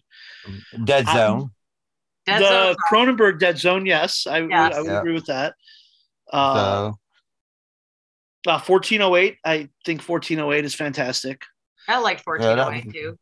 The Mist. I'll give them The Mist as well. I love The Mist, but the end is just a sorry. I've never seen it. I've got to see The Mist. Well, I'm just gonna say I won't say why, but the end is the biggest ass kicking in film history as far as I'm concerned. You know what? I'm buying The Mist right now. You got to watch it so you know what I'm talking about. You'll know. Yeah, the Mist is next in adaptation, which is all his short stories seem to adapt better than his long-winded. Well, how do we forget the Shawshank Redemption and the Green Mile? How do we forget those? Well. Nobody has done Stephen King better than Frank Darabont. Shawshank Redemption is part of Americana now. That is just epic. Oh, and we have to give him we got to give him Stand By Me as well. Oh yeah, God, Stand By Me. Yeah, Stand By Me. I know we're forgetting something. He's got. We're always going to forget something. Yeah, we've watched. But I have to sit there and say, okay, there, if you look at all his things, I mean, that's 7 films that we just mentioned. Oh, the now, 599. and if you see how many of his stuff is being turned into films every 5 minutes, sort of thing. So I think he's quite hard. I think that it seems like his best adaptations come from people who have a very strong vision. I mean, if you look at the films we just mentioned, Frank Darabont, Green Mile and Shawshank Redemption, Brian De Palma, Carrie, Stanley Kubrick, The Shining, Rob Reiner, Misery, and Stand By Me. Right there. I mean, you got these really strong directors with strong visions and strong directing. So I think that's probably what he needs. What was the last one that they did? What's the last thing they've done with Stephen King? What's the latest? The Stand just got a remake. Don't get me going on the end of that. Yeah, I like the original Stand. I love the original Stand. It's one of those movies. If I'm cooking, I'll put the Stand on. I did not like the second one. I haven't seen the new one. Of the Stand. I don't even know why that was there. I have not seen the new version. Well, the original miniseries is well done. It's very well done. But the thing about the Stand is a bit like it. The first part of the Stand is fantastic, and then you get them in Boulder. Yeah. And then and then they have to go to Las Vegas, and then it kind of all gets kind of convoluted. I do like but the book is like that as well. Is Flag though? I do love him as Flag. I love Skarsgård though. Skarsgård Flag in the new version? Bill Skarsgård. Yeah. But in the original, you do have, I think the original Stand miniseries is better than the new one. sort of thing, because you had the Molly Ringwald and the whole disease thing, because it's still from a more linear storyline. Yeah. So you got to see the disease like just basically just flow through this whole country. Yeah. And I thought that worked out really well. But, the problem basically is like Stephen King, the ending, and when they get to Las Vegas, and then things kind of get a bit messy. But we also get that with it. But yeah, same problem with it. You got the kid story is fantastic. Then you get the adults. And it's like, and then you get that spider turtle thing. I don't know what the hell that was the new it. I just didn't know what that was in the novel too. It's in the novel. That was in the novel. That's the novel. Yeah. But even the miniseries, the original miniseries of it, the first half is fantastic. Then you get the second half, and you got John Boy Walton, and you're just like, oh God, when's this ending? If it wasn't for Tim Curry. And for I didn't really like it. I liked it. He saved it. And for some reason, and I like Andy Muschietti as a director, and I hear his movie The Flash, I hear is going to be fantastic from test screenings. For some reason, when Andy Muschietti did his adaptation, chapter 1 is like 100-something minutes, and then he just decides to just do chapter 2 as like this 3-hour slog of a movie. And are they redoing The Flash? Somebody else doing it? Yeah. It's been it's being held up because of all the issues with Ezra Miller. Oh. Yeah. Yeah, you can't really cut Ezra Miller out of it. No. He's been grooming, so that's caused a bit I of a just problem. saw that, man. But they wish these Allegedly. guys and apparently taking a mother and kid hostage, or some kind of like brainwashing and stuff like that. It's like, okay, I just can't believe that young man is that fucked up in the head. That sucks. Well, I mean, it's fame. Allegedly. We don't know yet, that's true. So. Yeah, this is going on all the various news stories that we've read. So yeah. They've been. I mean, apparently there's no way to cut Ezra Miller out of the movie. No, you can't. Yeah, so there's nothing. Well, he's the Flash. They're going to use him. Are they going to use him still? Or I bet they have to. He's the Flash. He is the Flash, but they could sneak another skinny dude in there. It's a total. It's already filmed. It's already filmed. They'd have to reshoot the whole movie. Gotcha. Okay, I had no idea because my grandson just loves the Flash. He loves the series. He just loves Flash and Shazam. So he doesn't ever have to know about all. I would never tell him that. Bullshit, I don't want to detract. Just let him enjoy the movie for what it is. I'm just saying, no, he loves it, and I would like for him. I didn't know there was a new one coming. I had somebody the other day tell me that they refused to watch a certain movie because of certain actors in it. I'm like, if we're going to start this and we're going to start I love all of Harvey Weinstein's shit. There, I said. Like, if we're going to start saying, if we're going to start saying, I'm not going to watch this movie because this guy is in it and this guy did this terrible thing, where does it end then? Yeah. Where does it ever end? No, you got to stop this cancel. Every movie ever made, every movie that is ever going to be made is going to have someone on it that has done something absolutely terrible. And there's like nothing we Alec could do about it. Baldwin, who gets away with shooting people on his set. Anyway, it was her fault. It's there's nothing we could do about it. If you try to not watch every movie that has somebody problematic in it, don't ever watch a movie again. After reading that book, Babylon, cover to cover, I wouldn't see any movies if I was upset about somebody's perversion. Exactly. My God. But the way we got around to this was Andy Muschietti doing his versions of it, and I inexplicably, for some reason, I don't know why, he decided. I knew he'd try. I just didn't know there was a new movie coming. He decided that the adult part of it, which is basically universally everyone says is the weaker portion, he decided inexplicably to make that into a 3-hour movie, and It Chapter 1, I think, is amazing. I think it's a fantastic. You talking about the new one or the old? Yeah, the new one. Even in the old one, the first half is the better half, but then here, It Chapter 2 is just a boring slog of a movie. It does get a little more climatic, but it takes a while to seem to tell the story sometimes. And I mean, that's what I'm saying. The only problem I had with this Salem's Lot is I love David Soul and I love Bonnie Bedelia, but they were kind of boring. Yeah, you know, as far as characters. Kind of milquetoast, yeah. But until really they had something going there's- that was riveting going. there is no sex appeal between these two actors.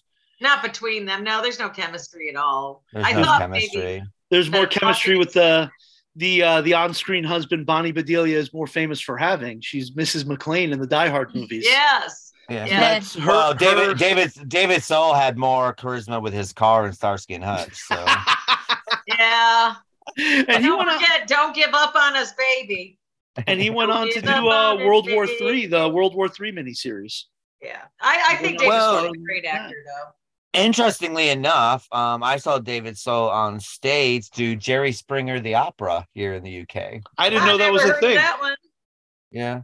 Yeah, he did. He was in Jerry Springer the Opera. So was he played Jerry Springer? Yeah. No he was. He was excellent. He was fantastic. You can see scenes on YouTube of him playing that part. They're finally taking Phantom of the Opera off Broadway after this 40 years of running. Oh, wow. I had no idea. That made me sad. I had no idea. Made me a little sad. One of my favorite. I love it. Just love it.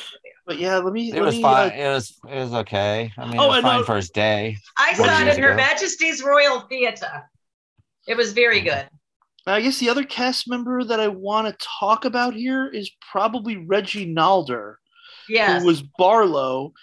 And this who is also played in a lot of other stuff. This is probably the least scary I've ever seen him look. Yeah, if you've ever seen this man, he is. He can only keep those contacts in for 15 minutes at a time because it was so painful for him. Back then, they had those in his eyes, the whatever those were.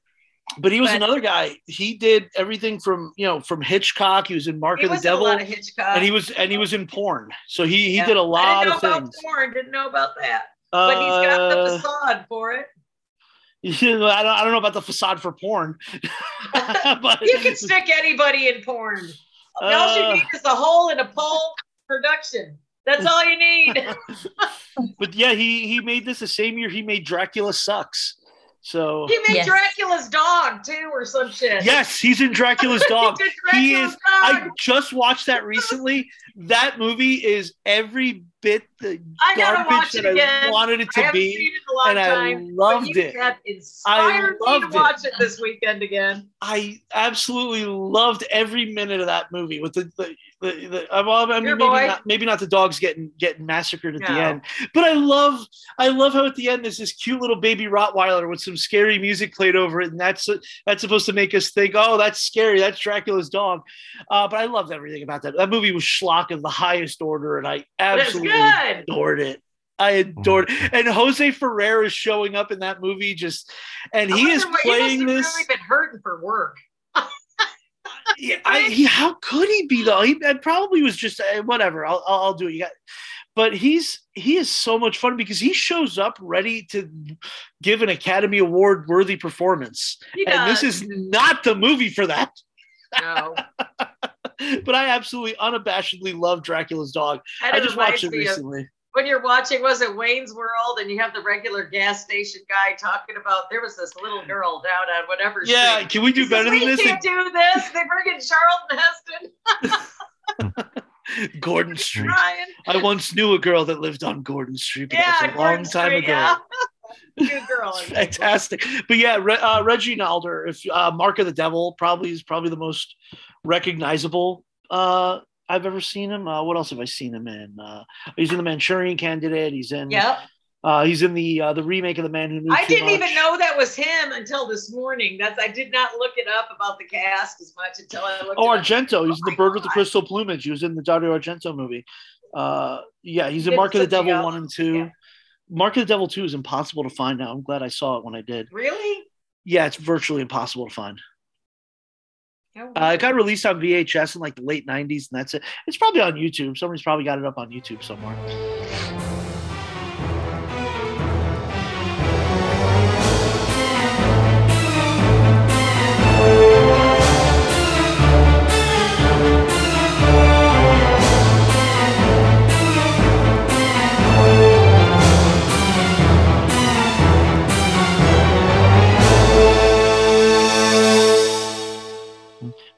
we move to Salem's Lot 2004, should we rate Salem's Lot 1979? Let's do it. Vicky, how many stars do you give Salem's Lot out of 5? Oh, I'll absolutely give this one 5, just for the Glick boys alone. Scared the shit out of me in my prepubescent years, they did. But yeah, I love it. It's got, I love the vampires. I love all the nostalgic actors. James Mason is just utterly dark and evil and great performance. It's deliciously a great so. story. Ace the Master. What about yourself, Joe? How many do you give it? Had this been the 112-minute version that I saw as a kid, I probably would have gone a full 5. This did drag a little bit. Initially, when I first wrote the notes down, I gave it 4. After seeing the next version, I decided to up it to 4.5 because I was like, okay, I can. We'll get to that in a few minutes. I absolutely, I love this movie. I love the 79 version. It's eerie. It's creepy. The practical effect. What's up? Toby Hooper did a good job. Yeah, I mean, it's Toby Hooper when he was still a great director. You know, he's had his hits and his misses, and for all his misses, and you know, he made a movie about a killer dress, for fuck's sake. For Who all did his killer jeans? Who did jeans? Oh, that was Slacks. That was a recent one. I don't know. I haven't Slacks, seen LAXX. Oh my god, I haven't seen that one. You have to watch it. But yeah, he made a movie with Anthony Perkins about a killer dress. So you know Toby Hooper, you know, Poltergeist, Texas Chainsaw Massacre, Life Force, and the Invaders from Mars remake, Eaten Alive. He's made a Texas Chainsaw Massacre at 1 and 2. He's made a lot of great horror movies. I think this belongs up there with him. I think it's also one of the better Stephen King adaptations, even though it's strayed away from everything a little. I think they were smart enough that they realized that by combining a lot of the characters and combining a lot of the storylines, it makes the whole film flow better. Now, it might not be better as an adaptation, but maybe if this was an 8-part miniseries, you would have had all those characters. It would have worked. It would have worked out because you had time to flesh it out. But in 3 hours, you really weren't going to have the time for that. So yeah, absolutely love this movie. I'm going to have to seek out the 112-minute version because I knew it. I was like, I can't be crazy because I know this movie was not 3 hours when I saw it. It does drag a little bit, which is why it's 4.5 for me and not a 5. It doesn't feel like it's 3 hours. So that's a plus. It does drag a little bit, but I think a lot of movies do. 4.5 easily. What about yourself, Jane? How many do you give it? I'm going to give it a 4 because I think compared to the next one we're going to look at, David Soul's a lot more of a hero kind of character than what we're going to discuss next. I do like the story, the general story. I think it's really good. But as I said, it just didn't scare me. It's not like a movie that really gripped me completely, if you know what I mean. I did like it, but there was just some bits of it that I found a bit boring. So it's a 4 for me. I'm going to give it a 3. In my memory, this is a 5. Rewatching it, I really struggled. I really struggled watching it. I still love it. I don't know why. Did you maybe also see the 2-hour version? And that's why you're giving it a 5? I didn't even know there was a 2-hour version. Well, there's a 2-hour theatrical version that they released in Europe. And that was the version that got released on VHS. In the US. No, I saw the full thing. It's just that by the time the Glick boys happen, and then you have to wait, and then until Barlow comes up out of the kitchen, off the kitchen floor, and I just got to myself as like, I like that. There are bits and pieces I like, but I don't know. I mean, the thing is, I was excited about watching the original because I loved it as a kid. So when so watching it again, I struggled. It was just too long. It was too overwinded. I wasn't invested in anyone. David Soul, I think he was okay. You know, James Mason, he that's the reason why he's got 3 stars. James Mason is fantastic in this. James Mason really is the best thing in this movie. He makes it. And then if you look at all like these fantastic character actors, and they're all kind of wasted slightly. And they could have made so much of them, sort of thing. But, you know, as far as the way it looked and had that 70s vibe and stuff like that, I didn't mind that. It's just kind of like, if I won't, it'll be a long time before I will actually sit down and watch this again. So that's why I'm giving it a 3.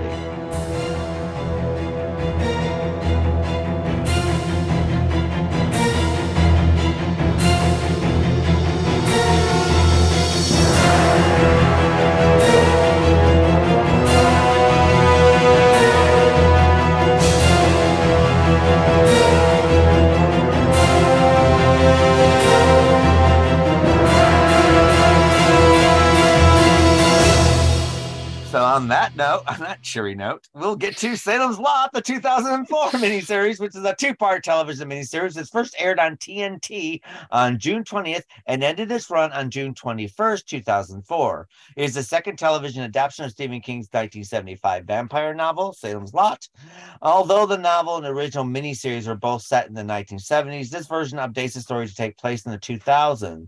The story is still set in a small Maine town, but the miniseries was actually shot on location at Creswick and Wood End in central Victoria, Australia.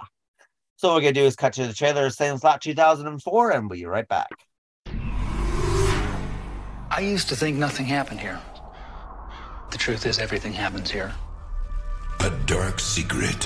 When do we meet your partner? In his own good time. Awakened by a mysterious stranger. I saw a plastic bag in the back seat. Was it little boy size? It was head sized. This June. I know your name! What about the house? It scares me even to this day.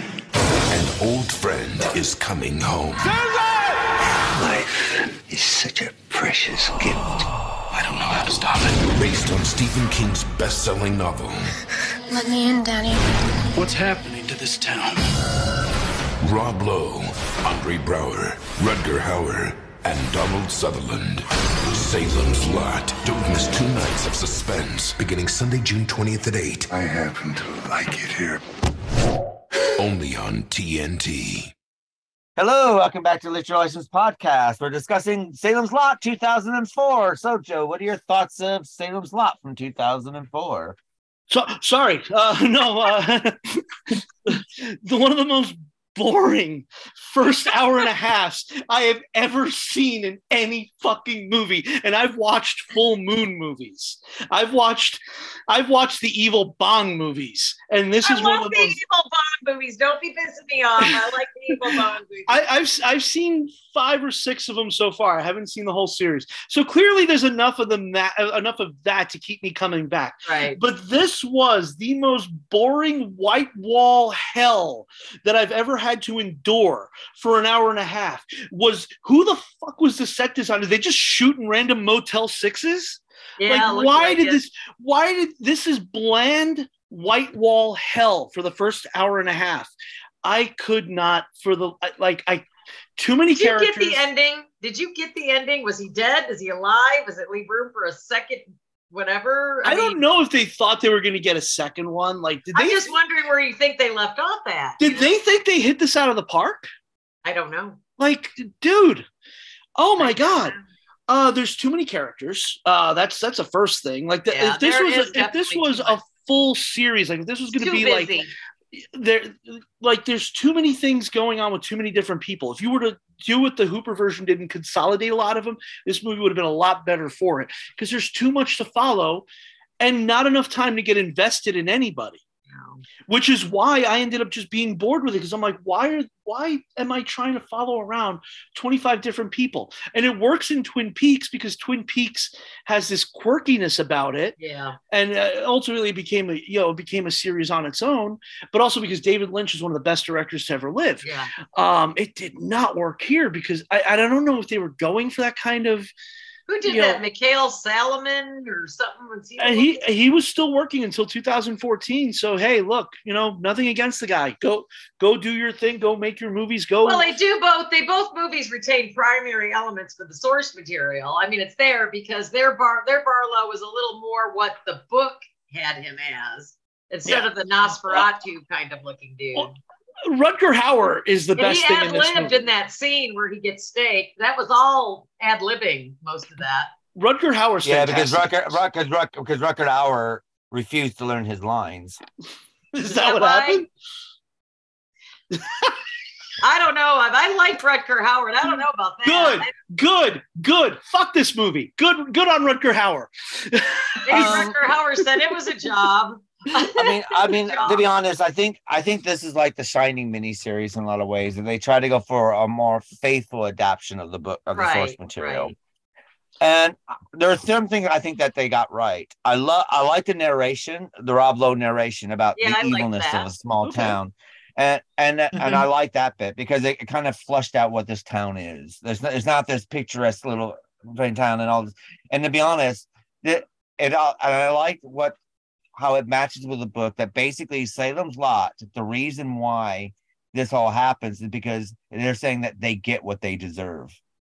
Yeah. Because if you look at the history of Salem's Lot, which you get in the book, and they do touch up on this, the witchcraft, it's not just that, but the murdering gangsters. Of children, the gangsters, the raping of women, the pillaging, the ritualistic killings, and all that, and this is this town's history, and these people that live in this town are all descendants of this. They don't get new blood moving into this town. And so when you get this history, and they do touch up on this, and the thing is, and I also like the simple fact that Donald Sutherland's completely mad in this, which I think he is. He's like the crazy scientist or something. But the thing, what I liked about this is the whole mythos of vampirism is that you have to invite them in. Right. So he could not buy this place. He had to be given this place, and he got for the trade-off. And I like that. I like those kind of aspects. I also like the aspect of, like, you know, that Barlow is basically sleeping at the bottom of the boarding house, which happens in the book. What I don't like is the way that they pay all this stuff off, because it all just seems to be all over the place. Where if they were able to film it in a certain way, I think all the elements are there. I don't think it was filmed in the best of its ability. It sort of definitely was. It was shot vampires are totally different characters completely. It's a totally different movie. It was shot very blandly. Like the Hooper version looks, every frame at least looks interesting. This one just looks bland. That's my big issue with it. And the other issue is, like I was talking about in the other version, how like you feel like you're trapped in this town. Like in the original version, it felt like somewhere where, like, okay, I can't get out. And this one, like, it's just a suburb, dude. It's it looks like the suburb I live in. Like, I could walk a mile and a half and get to a train and get to Chicago. Yeah, you're right. You know that. So I didn't get that feeling that, like, this town is inescapable. I didn't have that. It didn't have that heaviness to it. Head. He's so traumatized by everything that happened that he can't escape, and that's why you got this here. I mean, I think that Ben Mears in the first one was really plausible, but I think that Rob Lowe sells the character a little bit better in the movie. Not that he sells the haunted, being haunted by this childhood in the Marsden house. Yeah. But he doesn't really sell how he's gonna, make it pay and how he's gonna be the hero. He doesn't sell the hero part at all. But he sells the beginning quite well. Yeah. So but I mean well, he's deeply flawed in nature, and I think it comes across more with Rob Lowe than it did with the other Ben Mears. That's all. But the thing you need to know about Salem's Lot, as far as that, Stephen King's books all take place in this same area. His little universe. Basically, Salem's Lot is only 30 miles away from Derry, where it takes place. Yeah. It's the next town over from Castle Rock, where Carrie takes place and Dead Zone takes place. But it's a nice little gimmicky thing that Stephen King encapsulated for his novels and stuff. But Salem's Lot's not off on its own by itself. I mean, it's basically, it's a a 20-minute drive to Castle Rock. It's a 30-minute drive to Derry. It's, so when you start reading Stephen King books, you realize that they're all take place in Castle Rock and the towns next to Castle Rock. So and when you read Salem's Lot and stuff like this, and like, they do mention Carrie, about the high school that blew up in the next town over. And then when you read when you read The Dead Zone, they're talking about, you can't go to Jerusalem's Lot because it's a ghost town and everyone disappeared there. And then they got the priest and the gunslinger and the Dark Tower series. Yeah, so they do have an interconnection. So it's not really that kind of a remote kind of place. No. But it does have the small town in the original is better than the small town here, though, because this kind of looks like a prop-up town. I didn't like what they did with the doctor in this town. version. I don't like what they did with the doctor in this version, really. I don't understand what that need was for, to make him messing around with the little girl that he was. Well, that's part of the original novel. I know it is, but I still don't get what that had to do. Because they didn't incorporate it in the movie well, is what I'm saying. No, yeah, it didn't incorporate. I mean, in the original novel, basically what happens is that the doctor's got his medical degree. Right. He can't find work. He can't work. The reason why he can't find work anywhere else is because he has some kind of malpractice that went on. Right. So he returns back to Salem's Lot, and this is his ex-girlfriend. Yeah. Sort of thing. So you got that, but then you have the Crockett thing, which is that there's the incest between him and his daughter, which is kind of touched on here. So I'd say it's pretty overt here. I don't think it's just touched on. Oh, it's overt. It yeah. They touched on it here. They didn't put it in anything else. Yeah, but I mean, I guess what I mean being touched on, basically, because like he became in the book, lunch because I'm not going to drink your blood. They're going to. In this version, yeah, but in the, do you not think in this version, though? They get hot and heavy in the book, sort of thing. Yeah. What was that, Jane? In this version, though, what I was going to say, though, is this version, like you're saying, you've got all these different things going on with horrible things that are going on, like the battering of the baby and the wife, the doctor up to no good, the dad with his daughter, this like the disabled boy that gets basically abused terribly. Right. And it's I think you had so much goodness in the first that poor kid. Jeez. Yeah. So everybody in the first movie is all goody, and really nice and all the rest of it. And this one's just turned on its head to being every single person in the town is doing something that they shouldn't be doing. Something wrong with them. Yeah, it's just chalk and cheese. It's just totally changed. And that kind of, to me, I found it depressing, that the fact that it was just there was good people. There was no way to get vested with any nothing to be happy about. Nothing at all. Yeah. I agree. So, and I think, that's probably where they've gone too far one way. It's a bit, and I think and that's why I think if you take the two movies and take what's best in both movies and then mix them together, you'd have a fantastic Salem's Lot, which the new one that they're filming at the moment might do that. So it'd be interesting to see what they do. But yet it does suffer from that. And Rutger Hauer, I mean, his Barlow didn't seem that. I like the scene with him I like the priest sequences, though. I thought this priest was a little bit better about being more, the alcoholic priest. And what's his name? James Cromwell. James Cromwell, who's a fantastic actor. So yeah, he's that will do, pig. That will do. I was also thinking of him as Dudley in L.A. Confidential. Confidential, yeah. Which I think is one of the greatest movies that got robbed of the Oscar, got robbed at a Best Picture for a movie that didn't deserve it. Yeah. So I mean, he's always did a great performance. Yeah, he's always going to be great in whatever he does. So Samantha Mathis, I thought was badly cast. I like Samantha Mathis. I mean, I always liked her, Biloxi Blues and everything she's done. The Relic, I guess. She was my first Princess Peach. I love Biloxi Blues. That was a great one. She was my first Princess Peach. Really? Yeah, she was Princess Peach in the 90s version of the Super Mario Brothers. With Bob Hoskins. She'll always be Princess Peach to me. I can't remember everything I've seen. But she's quite a good actress, but I think that, I don't know, for some reason she's kind of miscast here. She's also never really taken off to be like a huge star either. She does a lot of she's a Broadway stage actress. She does a lot of that stuff. So a lot of Neil Simon stuff that she used to do back in the 80s and 90s, sort of thing. Maybe that's part of it. But so yeah, but I mean, her character's a bit more interesting and ballsy. But the reason why she goes to Barlow's place is kind of odd. They used 300 extras for production in this. That's most of them for the end when they're all vampires and they're chasing after. Oh yeah, that's right. That's right. Streets. So there's some things that they get right. I think the kid was well done. The young boy, I thought he was well done. But there's a real weird disconnect in this movie as well. So you kind of watch it going, well, I like this and I like that and I like this, but I like Rutger Hauer as the vamp. I love Rutger Hauer. He gets a lot of.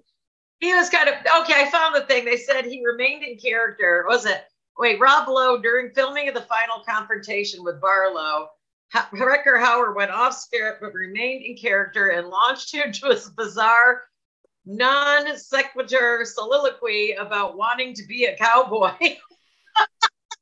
That's right. I forgot about it. I had no idea that was all ad-lib. Was he just listening to the Kid Rock song? He just went fucking nuts, I guess. I don't know. I mean, what they had to do is, and then basically, then they had to reshoot the scene, and then they had to hold the script over Rob Lowe's. But they had to hold the script above Rob Lowe's shoulder so he could read off the script. It reminds me of Jonathan Britt and Louis Edmonds fighting over the teleprompter back in the 60s. But the thing is, because of that experience at Rutger Hauer and for Salem's Lot 2004, I believe he got fired from the next 3 films because of it. So that's the reason why he was supposed to be in 3. What were the other 3 films he was supposed to do? I think Near Dark was not Near Dark. It was in 2005. I don't know. I can't remember. If you look it up, there's a lot of films he started getting fired from. So obviously this is the part where he starts disappearing from our view. And he's not being cast anything. And he starts showing up in the worst Dario Argento movie ever. Yeah. So, but which is a shame actually. But he's dead now. He was a fantastic actor. So it is a shame to see him kind of. I don't know. Maybe was he actually having like memory problems, or was it just like stubbornness? Rutger Hauer. Yeah, was it just stubbornness? Well, he did some at that time. He did get on. He was doing True Blood. He was on True Blood for a while in like the 3rd or 4th season. He did do a couple other movies. I mean, he seemed okay in the other movies, but I think he was okay. I think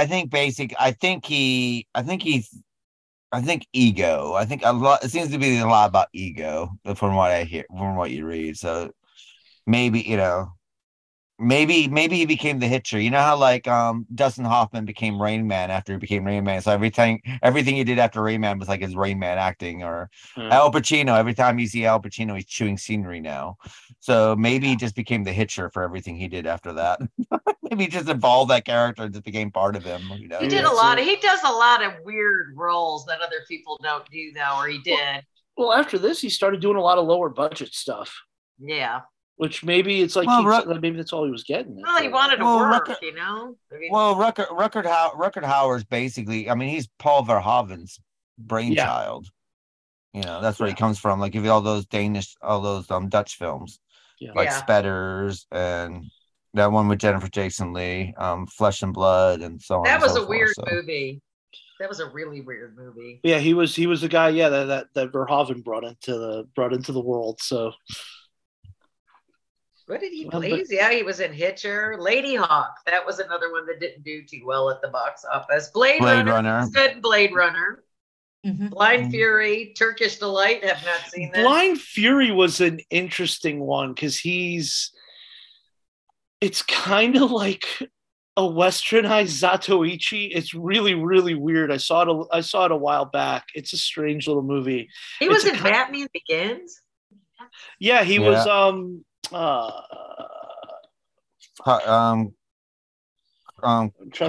Oh, that's right. He was the vampire in Buffy the Vampire Slayer too. I remember that now. Okay, that's where he got his vampire thing going on. I always thought of him as more of an action star, though. That's the way I look at it, because all of these are Wanted, Dead or Alive. He was in Argento's Dracula. Yeah, he was Van Helsing. That's right. Oh my God, that's Yeah, right. he's right. Simultaneously the one of the worst Dracula movies I've ever seen and the worst Dario Argento movie I've ever seen. I kind of liked it though. I don't know why it was skeevy, but I actually liked it. It's just weird. How many gummies were you eating, Vicky? 3 at the time. How high were you? I think I took 2 or 3 different strains, but no, I actually like him. But that was another one. That starts making sense now. We'll have to ask Sean too, because I'm not the only one that gets high and watches. He never watched Dracula 3D. He asked me, "Why would you do this to yourself?" And I said, "Well, 3D? It's the only Dario Argento movie I've never seen. I have to see." What was his last movie? Deathline? That was Dark Glass. Okay. You're talking about Howard, or are you talking about Howard? No, we're talking about Rutger Hauer. But I was talking about Sean because he likes to get high on movies. It's not just me. I don't know, whatever he was watching last night. I don't know. I was working last night. I have no idea. What was Rutger Hauer's last movie? He doesn't say. But the thing about he's Argento's dead now, so he's not making any more. So the thing about Argento's 2018, The Sisters Brothers. The thing about Argento's Dracula is, for a director who is so known for making movies that are so visually stunning, I was expecting more. I could not believe how flat and ugly this movie was. It was flat, but I still liked it. I don't know why. Maybe because the characters were kind of fun to watch. I mean, I like watching Daria. Maybe it's Asia. Asia, yeah. Asia. But I remember the one thing that I liked about it was that cute redhead that was in it. There wasn't any ugly women in that movie. But Asia Argento's not all there anyway. She slept with a guy named J.T. Elroy, who is a famous author, who wasn't a guy, was a woman pretending to be a guy, and she never knew. How do you not know? So she can't be that bright. Sorry, but I guess if the lights are off, you might not know. I had a huge crush on her. Excuse me while I go get my strap on. I don't know. I've never heard this story before, so I don't know. I haven't either. I don't know how you can't tell. I don't know how you can't tell. There's a documentary on Netflix about J.T. Elroy. J.T. Elroy was basically, apparently he wrote this book. I can't remember the name of the book, but it did really, really well with the critics, and all the Hollywood lovies got on board with it. It's like, oh my God, it's about this boy. And it's basically this, he said it's a writing about how his mother was a prostitute. His mother used to sell him off to sleep with truck drivers. And then when the child services takes him to go live with his religious grandparents, they used to like bathe him in Clorox and scrub his body clean. And his mom used to make him wear a dress because he could make more money. So this is basically a true story. Come to find out, Asia Argento buys the book to make the movie of it, which she did, which is the only movie she directed. But she ends up having an affair with this person. But the gist of the story is that this book was actually written by a suburban middle-aged housewife who hired this woman to pretend that she was this male writer. And this is what like Gus Van Sant and Madonna and all these people are like hailing this person who's not even a real person. So the thing is, this person who's been hired. But the worst part is Asia Argento actually slept with this author who was a female pretending to be a male and never knew. So figure that one out. So wow, interesting. I don't know. Yeah. I don't understand it. I don't understand how you would. So you're saying that he couldn't keep his scenes, and that's why he went into that blithering about the cowboy stuff. Maybe that's it. Yeah. I just think the time this was probably filmed, we should have just thrown Return to Salem's Lot under the bus too. No, you know what? I watched Return to Salem's Lot immediately after Salem's Lot, and then before this one, and I was like, "This movie is trash. This movie is this. This movie is that." And after this version of Salem's Lot, I went back and said, I was way too hard on a Return to Salem's Lot. Way too hard on it. It just wasn't. I didn't like it. I just don't like it. I was really disappointed. This movie makes Return to Salem's Lot look like Shakespeare. What, the 2004? The 2004 movie makes a return to Salem's Lot That's look like scary Shakespeare. that you disliked it that much. You have no redeeming qualities, huh? The second half got good, but by that point, I was half asleep. You know, Yeah. it finally started to get around. I just was trying to figure out where they were going in the end with this. Okay, I mean, the kid goes off by himself, and he's in a hospital bed. Is he having an out-of-body experience? Is he dying? What's going on? Speaking of the hospital bed, Ben Mears. That what you're talking about, the bookend, right? No, Ben Mears. Yeah, and he dies, of course. But basically, what they've done was he goes after James Cromwell, kills him, which is not in the book. I don't know why they added that there. And then he tells the story of what happened. Right. Yeah. And then, so the boy's basically with him, but he has to kill Cromwell because that's what they're there to do. So he puts a pillow over his head, and then he sees that Ben Mears is dead. So he's gonna, he's out on the world on his own. Though it doesn't make a lot of sense. In the end, he's coding, but they're bringing him back, and you don't know. They end it like that, and then get to the music. Cue in music, and that's how it ends. It doesn't really give you any conclusion, so to speak. Well, see that in the book, Salem's Lot burns to the ground. Right. And there is a sequel to Salem's Lot that Stephen King did write in Night Shift. He never released it though. It's a Night Shift. It's a short story Night Shift about this guy who picks up this hitchhiker, this little girl, and she's trying to get back home to Salem's Lot, and come to find out she's a vampire. No shit, I didn't read that. What book? I wonder if that's what. It's called Jerusalem's Lot. It's a short story that's found in the Night Shift short story. It is. How come I've not? I wonder if that's what Larry Cohen was going off of when he made a return to Salem's Lot. I'm gonna have to download Night Shift. I guess I just need to read it. I don't know that. I didn't know makes sense. I wonder if that's what he was going for. See if but it's I mean, speaking of the hospital, though, the Glick boy's here. The scene where he's in the hospital, and that's where the first Glick boy shows up. Nowhere near as good as the scene at the window in the Tobe Hooper version. And then when you do get the Glick boy showing up for oh God, was the main kid's name? Mark. When you do get him showing up at Mark's window, it looks awful. I made a point posting both pictures on Facebook, and I was like, how are the effects better in 1979 than in 2004? Because the 1979 version still looks eerie, still looks creepy. Right. The 2004 version just looks like just this awful, terrible early 2000 CGI. But see, I think that has to do more with the filming is 35 millimeter for the TV version. I mean, for the 79 version, which is film, and they kind of gave it this Melrose look, 2000 look. That kind of a glossy TV look that they had at that time period. Where they probably would have been better not having something so glossy looking and having something a bit more filmy looking, more film oriented.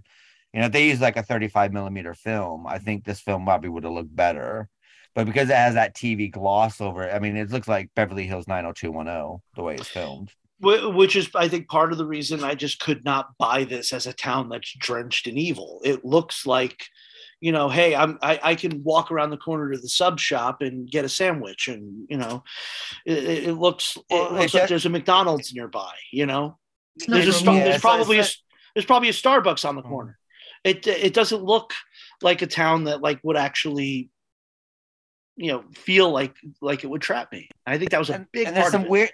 There's also some weird forced Stephen King references in there, like a dog bark, shut up, Cujo. It's like, what? Yeah. Or the petrol station blowing up, which is assigned to Carrie, because the petrol station blows up in Carrie, so it's a nod to that. And there's like these weird nods that they felt forced in there. It's just like it's a bit like Cat's Eye, like when you watch the beginning of Cat's Eye and you got the cat running, it's like, you get Christine stopping before it hits the cat, and then you get the dog chasing after the cat, which is Cujo. It kind of felt like that a little bit. It's like, why you didn't really need to do all that sort of thing, because these really weird things kind of take you out a little bit. It's like, okay, I mean, if Cujo was a Saint Bernard dog, fair enough. But I mean, basically, it was just I don't know, wasn't it a pincher, one of those pincher dogs, whatever they call. Was this an early attempt at making a Stephen King shared universe? They were gonna do Cujo next, like Castle Rock.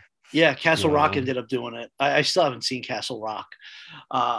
I liked the first Castle Rock, but I kind of dropped off after. How do we forget about Cujo when we're talking about the good Stephen King adaptations to film? I liked Cujo, at least when I saw it as a kid. I liked it.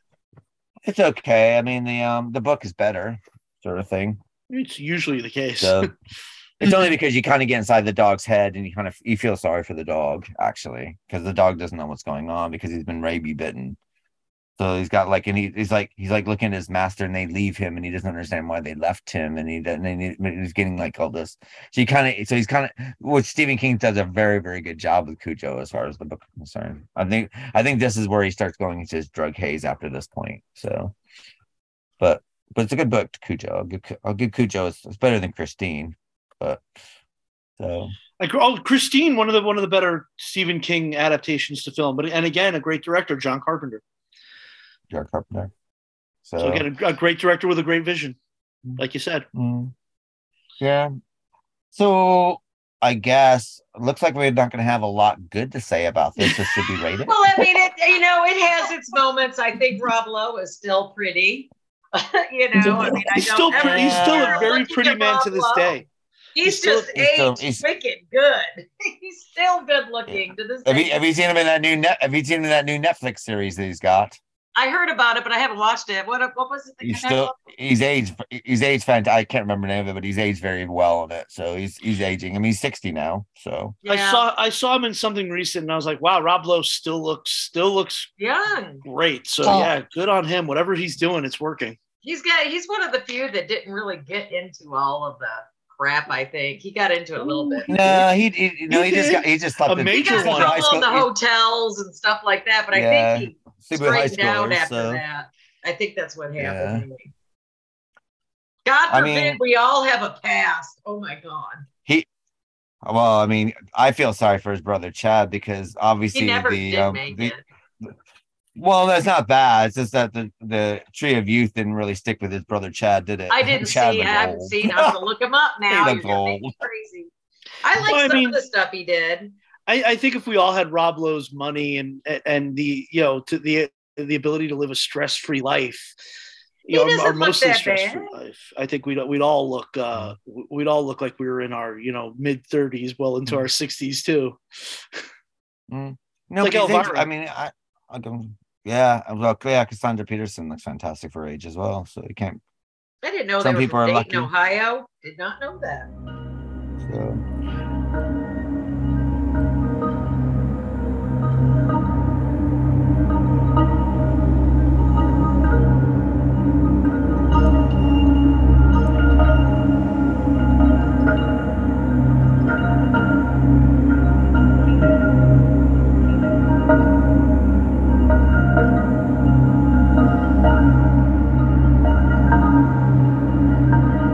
So, Vicky, how many stars are you going to rate Salem's Lot from 2004? I'll give it 3.5, just because I like the story. I get 3.5 because Rob Lowe is pretty, but I really wish that they'd have done more with it. They had a chance to do something with this, and I think they kind of missed it. They missed that ship. So, but I mean, I wouldn't turn it off if it was a rainy day. I'd probably keep watching. I mean, it's not horrible. Mm. It's not great, but it's not horrible. I think the first half is horrible. I don't like how they lined up the characters. A lot of it was, I think it was thrown together and done in a certain time frame where they couldn't tie up loose ends properly, I guess. I don't know. And what about your stuff, Joe? What are your thoughts? What's your scoring? I'm giving it 2. The opposite of Vicky. Like Vicky's, I wouldn't turn it off if it was a rainy day. If I didn't have to watch it for this podcast, I would have turned it off. I always give something a chance, I mean, how much of a chance can you give a 3-hour movie when you're an hour and 15, an hour and 20? It took me 2 nights to watch it. It took me 2 times to watch it, and then I had to go back and review it because it didn't keep my attention like it should have. Well, I watched it in one sitting because I have 2 days off. The first day I watched the Hooper version and I watched a Return to Salem's Lot, and then the second day I watched this version, and it just felt like just a real waste of time. It's so I think the worst thing that a movie could be as far as bad as Return to Salem's Lot is, it's interesting because it's batshit insane. Like you just end up with a Nazi hunter in the middle of it, like that. And there's Nazi vampires in Salem's Lot. Okay, whatever. I'll go with it. It's fucking crazy. This one didn't have the decency to be interesting. And that's the worst thing you could do. Vampires either. Neither did the Hooper version, but Return to Salem's Lot. If you can't be a good movie, at least be so batshit insane that I could sit there and go, you know what? I'm just here for the train wreck, and that's what that was. This one did not. That's a good way to look at it. Yeah, this is the worst kind of movie. The movie that's competently made enough to not be terrible, but also because it's not that terrible and incompetent, it's not fun to watch.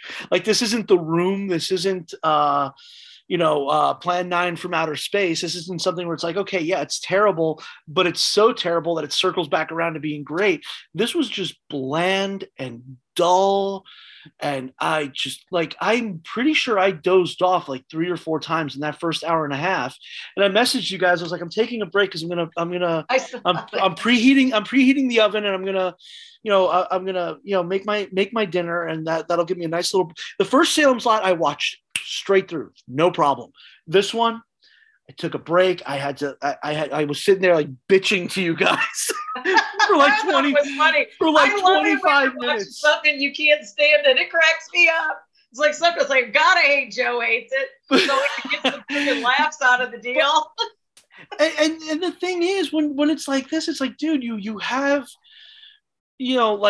I was making the comment earlier about, sometimes you just don't have the means to do something great. So you gotta temper your expectations. This was made for a major television network that had Ted Turner's money behind it. Yeah. So there's no excuse for this. And that's why, like, I'm harder on movies like that. I'm harder on movies that have like the means to do something special and don't. That's what I'm saying. They had the opportunity and they missed it. That ship sailed. The guy, the independent filmmaker in your town that is shooting his film on the lowest stock video available, using consumer equipment, using whatever community theater actors are in your area. I don't expect his movie to be anything special. So whatever he did, I am good on you for making it. But when you have a cast of this caliber, when you have the money that this production had behind it, when you have all these things going in your favor, and this is what you turn out, I am more disappointed in this than I am in, the 19, 20-year-old film student in your town who's just trying to make his first movie. Because that kid has nothing and he's trying something. These people had everything, every opportunity, and this is what we got. Yeah, I agree with that. So I can't be kind to these kinds of movies. And the only reason I gave it 2 stars is because the second half actually gets interesting. It actually gets better. Things actually start happening. The effects are bad. The set design is bland. The town is bland and nondescript. And the town is everything in this movie, or should be. And I never got that vibe that like I was trapped here. I felt like I could go to Starbucks right now. They probably cut off the street right where there's a Starbucks. And that's what I felt about it. I just couldn't get behind it. I couldn't do it. Well, we know what Joe's getting for Christmas: the Blu-ray of. No kidding! I'm going to buy him the whole. I actually have it on DVD because I'm going to get him the movie poster. Here's the. I'll frame the movie poster, but no, I actually have it on DVD because I bought a box set of Stephen King movies, and on the description it just said It, The Shining, 1997, and Salem's Lot, and I thought the Hooper version was on it, so I was like, all right, whatever, I'll just buy the Hooper version separately, and I'll have both. And I never watched it until now. But I wanted the 1997 Shining anyway, because I remember seeing it on cable, or back when it aired, and I remember actually kind of liking it. And I wanted to revisit anyway, and then it worked out because we did it for the podcast. But so yeah, this was just part of it. So I was like, yeah, I already have it on DVD. Don't need it on Blu-ray. Don't know if it ever got released on Blu-ray. Don't know if it deserves to be released on Blu-ray. Don't know if we can. I don't know if we can get that white wall to be any blander. And what about yourself, Jane? How many stars would you give this? Yeah, I nearly lost you, just about lost power there. That's what I was running about for. I would give it 3. Like I said before, it was depressing. It's not a town. If your town was like that, would you stay there? Would you really stay there? You would move. Even the vampires would come. Especially a town like this. I come from a town like that, so it's not too bad. Like that. And they both moved. They both moved. I would not go back to that hole if you paid me. I mean, especially that small town does not look like it's that hard to get out of. It's not like the other one where you actually feel like, oh man, this is oppressing. This one felt like, no, I could leave at any time. Well, interestingly enough, when I do go back home to visit family and stuff like that, the people who do stay behind are a lot like the townspeople. Yeah. When I go back to my old neighborhood, you always have those no people. lives, and they gossip, and if they don't got any real information, they make it up, or they joke, or they do whatever they can to try to ruin their boring. You go home.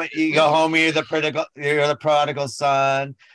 Next day, you're the bastard that left. Yeah, he thinks he's better than everyone. La la la. But that's the thing. Whenever you get the people who never go home, there's a lot. The people who never leave their town. It's sad when you go back. When I go back to my old neighborhood in Brooklyn, it's I don't understand. Like, it's whatever, man. You don't want to do anything else. You don't want to get out. But I could. New York City is very heartbreaking for me to visit. It's not New York City. It was specifically like my block. It's like, how do you people never leave this block?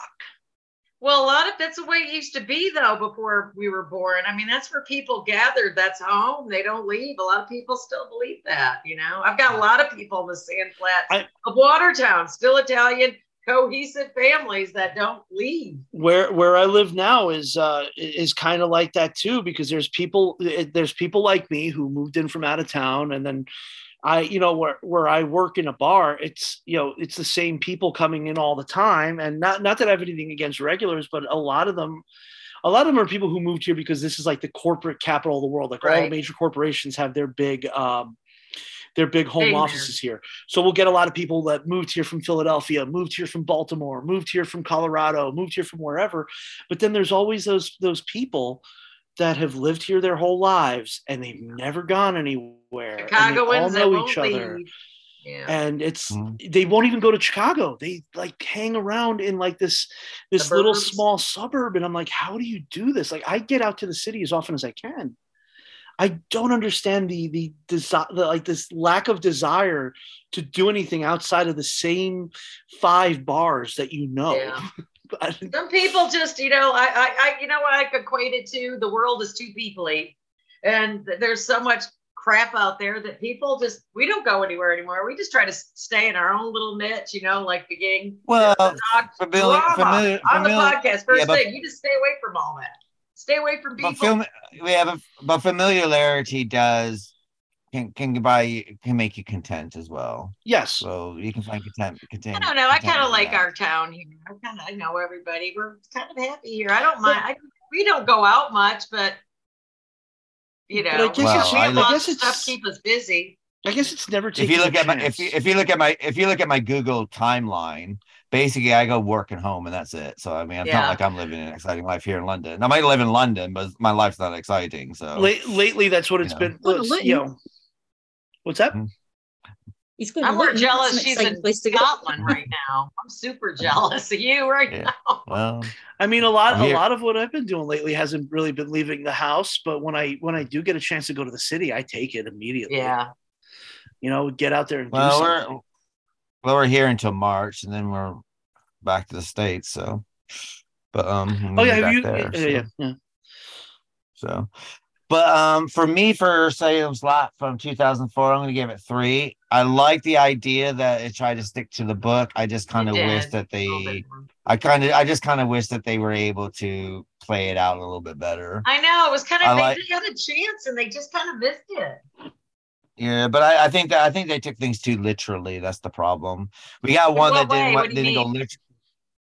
Well, they just went too literal. It's like everything that's in the book is kind of here, but at the same time, Toby Hopper version didn't go literal enough. So I just think if we took the 2 and you came up with a happy medium, I think we would have had a fantastic. That probably be right. Yeah, maybe that's what the new one is. Like Keith said, maybe the new one's like that. There's a new one. There's another one coming out that's being filmed now. They're making it from the people who did it. Oh. So, well, all right. That might be it. Okay. Yeah, it could. So we'll the first It Chapter 1, I really like. It was one of my favorite horror movies of the recent. I loved it. I loved it. Chapter 2, I thought was awful. So it fell off about halfway through the second part. Yeah. So we'll see how that goes. I will give the 2006 version this. I could understand why Barlow and what is his name? His partner. I can understand. Straker. I can understand. I can understand why they put an antique shop here, because this town actually looks like it has a population where you can actually make money. Because it made no sense to have an antique shop. Because if you're in a New England town, you could have 20 people in that town, and there's an antiquing place. Well, I think that this is where there's a bit of a disengagement here. Stryker. As far as Stryker from Salem's Lot, his antique shop would later go on to be Needful Things. So as he's selling stuff and buying stuff, oh my God, he's buying their souls. That's so basically, I totally forgot about Needful Things. Needful Things is another very good one. It's Charlton Heston's kid directing it, and Bonnie Bedelia. Yes, I was like, there was somebody.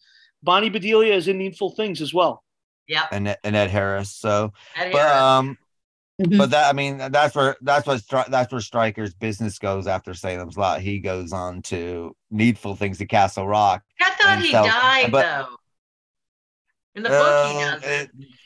Well, he's Leland Gaunt in Needful Things, but he's still Stryker. I don't know if is it supposed to be the same character. Yeah, it's supposed to be the same character sort of thing. Boy, Salem's Lot just can't catch a break. They're just full of assholes for such a little town. So, That's again.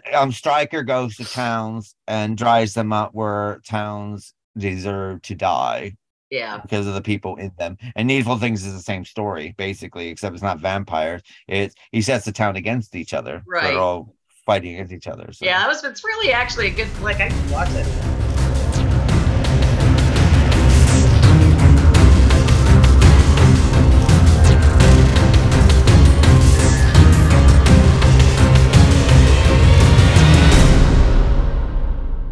Well, this brings us to the end of the Literary License podcast.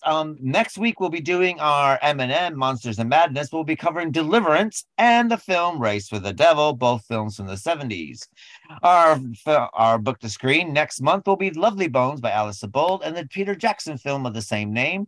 Batman will be continuing with our Batman series. And, of course, Doctor Who will be continuing. And our next remake will be Internal Affairs, the Hong Kong film, and The Departed. So that'll be our make and remake. So it's before we go, Jane, would you like to tell our viewers where they can find your books and where they could find you? Anywhere on Amazon. You can find my books. They're everywhere. They're in some good bookstores as well, so you can go and have a look. So they're in some stores as well. You'll find me on my publisher's sites. If you just Google J.M. Robson and Three Little Birds, you'll find me. It's easy enough. Also, I do have a Facebook page. I'm gonna Google you and creep all your stuff and look at your books. Well, gotta get out of here. Nice. Yeah, I hope you enjoy it. Let me know what you think. And I'll make sure that we have all that information in our show notes, and then make sure it'll be in our newsletter as well that goes out. So I guess it's good night for myself. Good night, Vix. Night, guys. Have a good one. Good night, Joe. Good night, everyone. Good night, Jane. Thank you for joining us. Thank you for having me. Good night. And we'll see you next week for M&M on Monsters and Mad Men, which will be Deliverance and Face for the Devil. Good night, folks.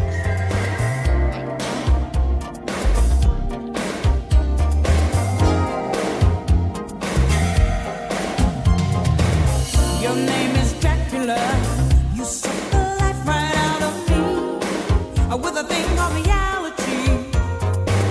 Why did I fall for you? You took my space and made it yours. Now my mind's playing tricks on me. Who's to blame? I'm having a dream. I can't wake up. That's what I keep telling myself. Oh, there's no shame in losing control. I'm cracking up. That's what the doctors keep telling me. I keep screaming, once bitten, twice shy. Keep it one eye open for the bad guy. I keep screaming, once bitten, twice shy. And be suspicious when the moon's high. Your eyes are cold as ice. I feel them staring straight through me with a hint of intensity.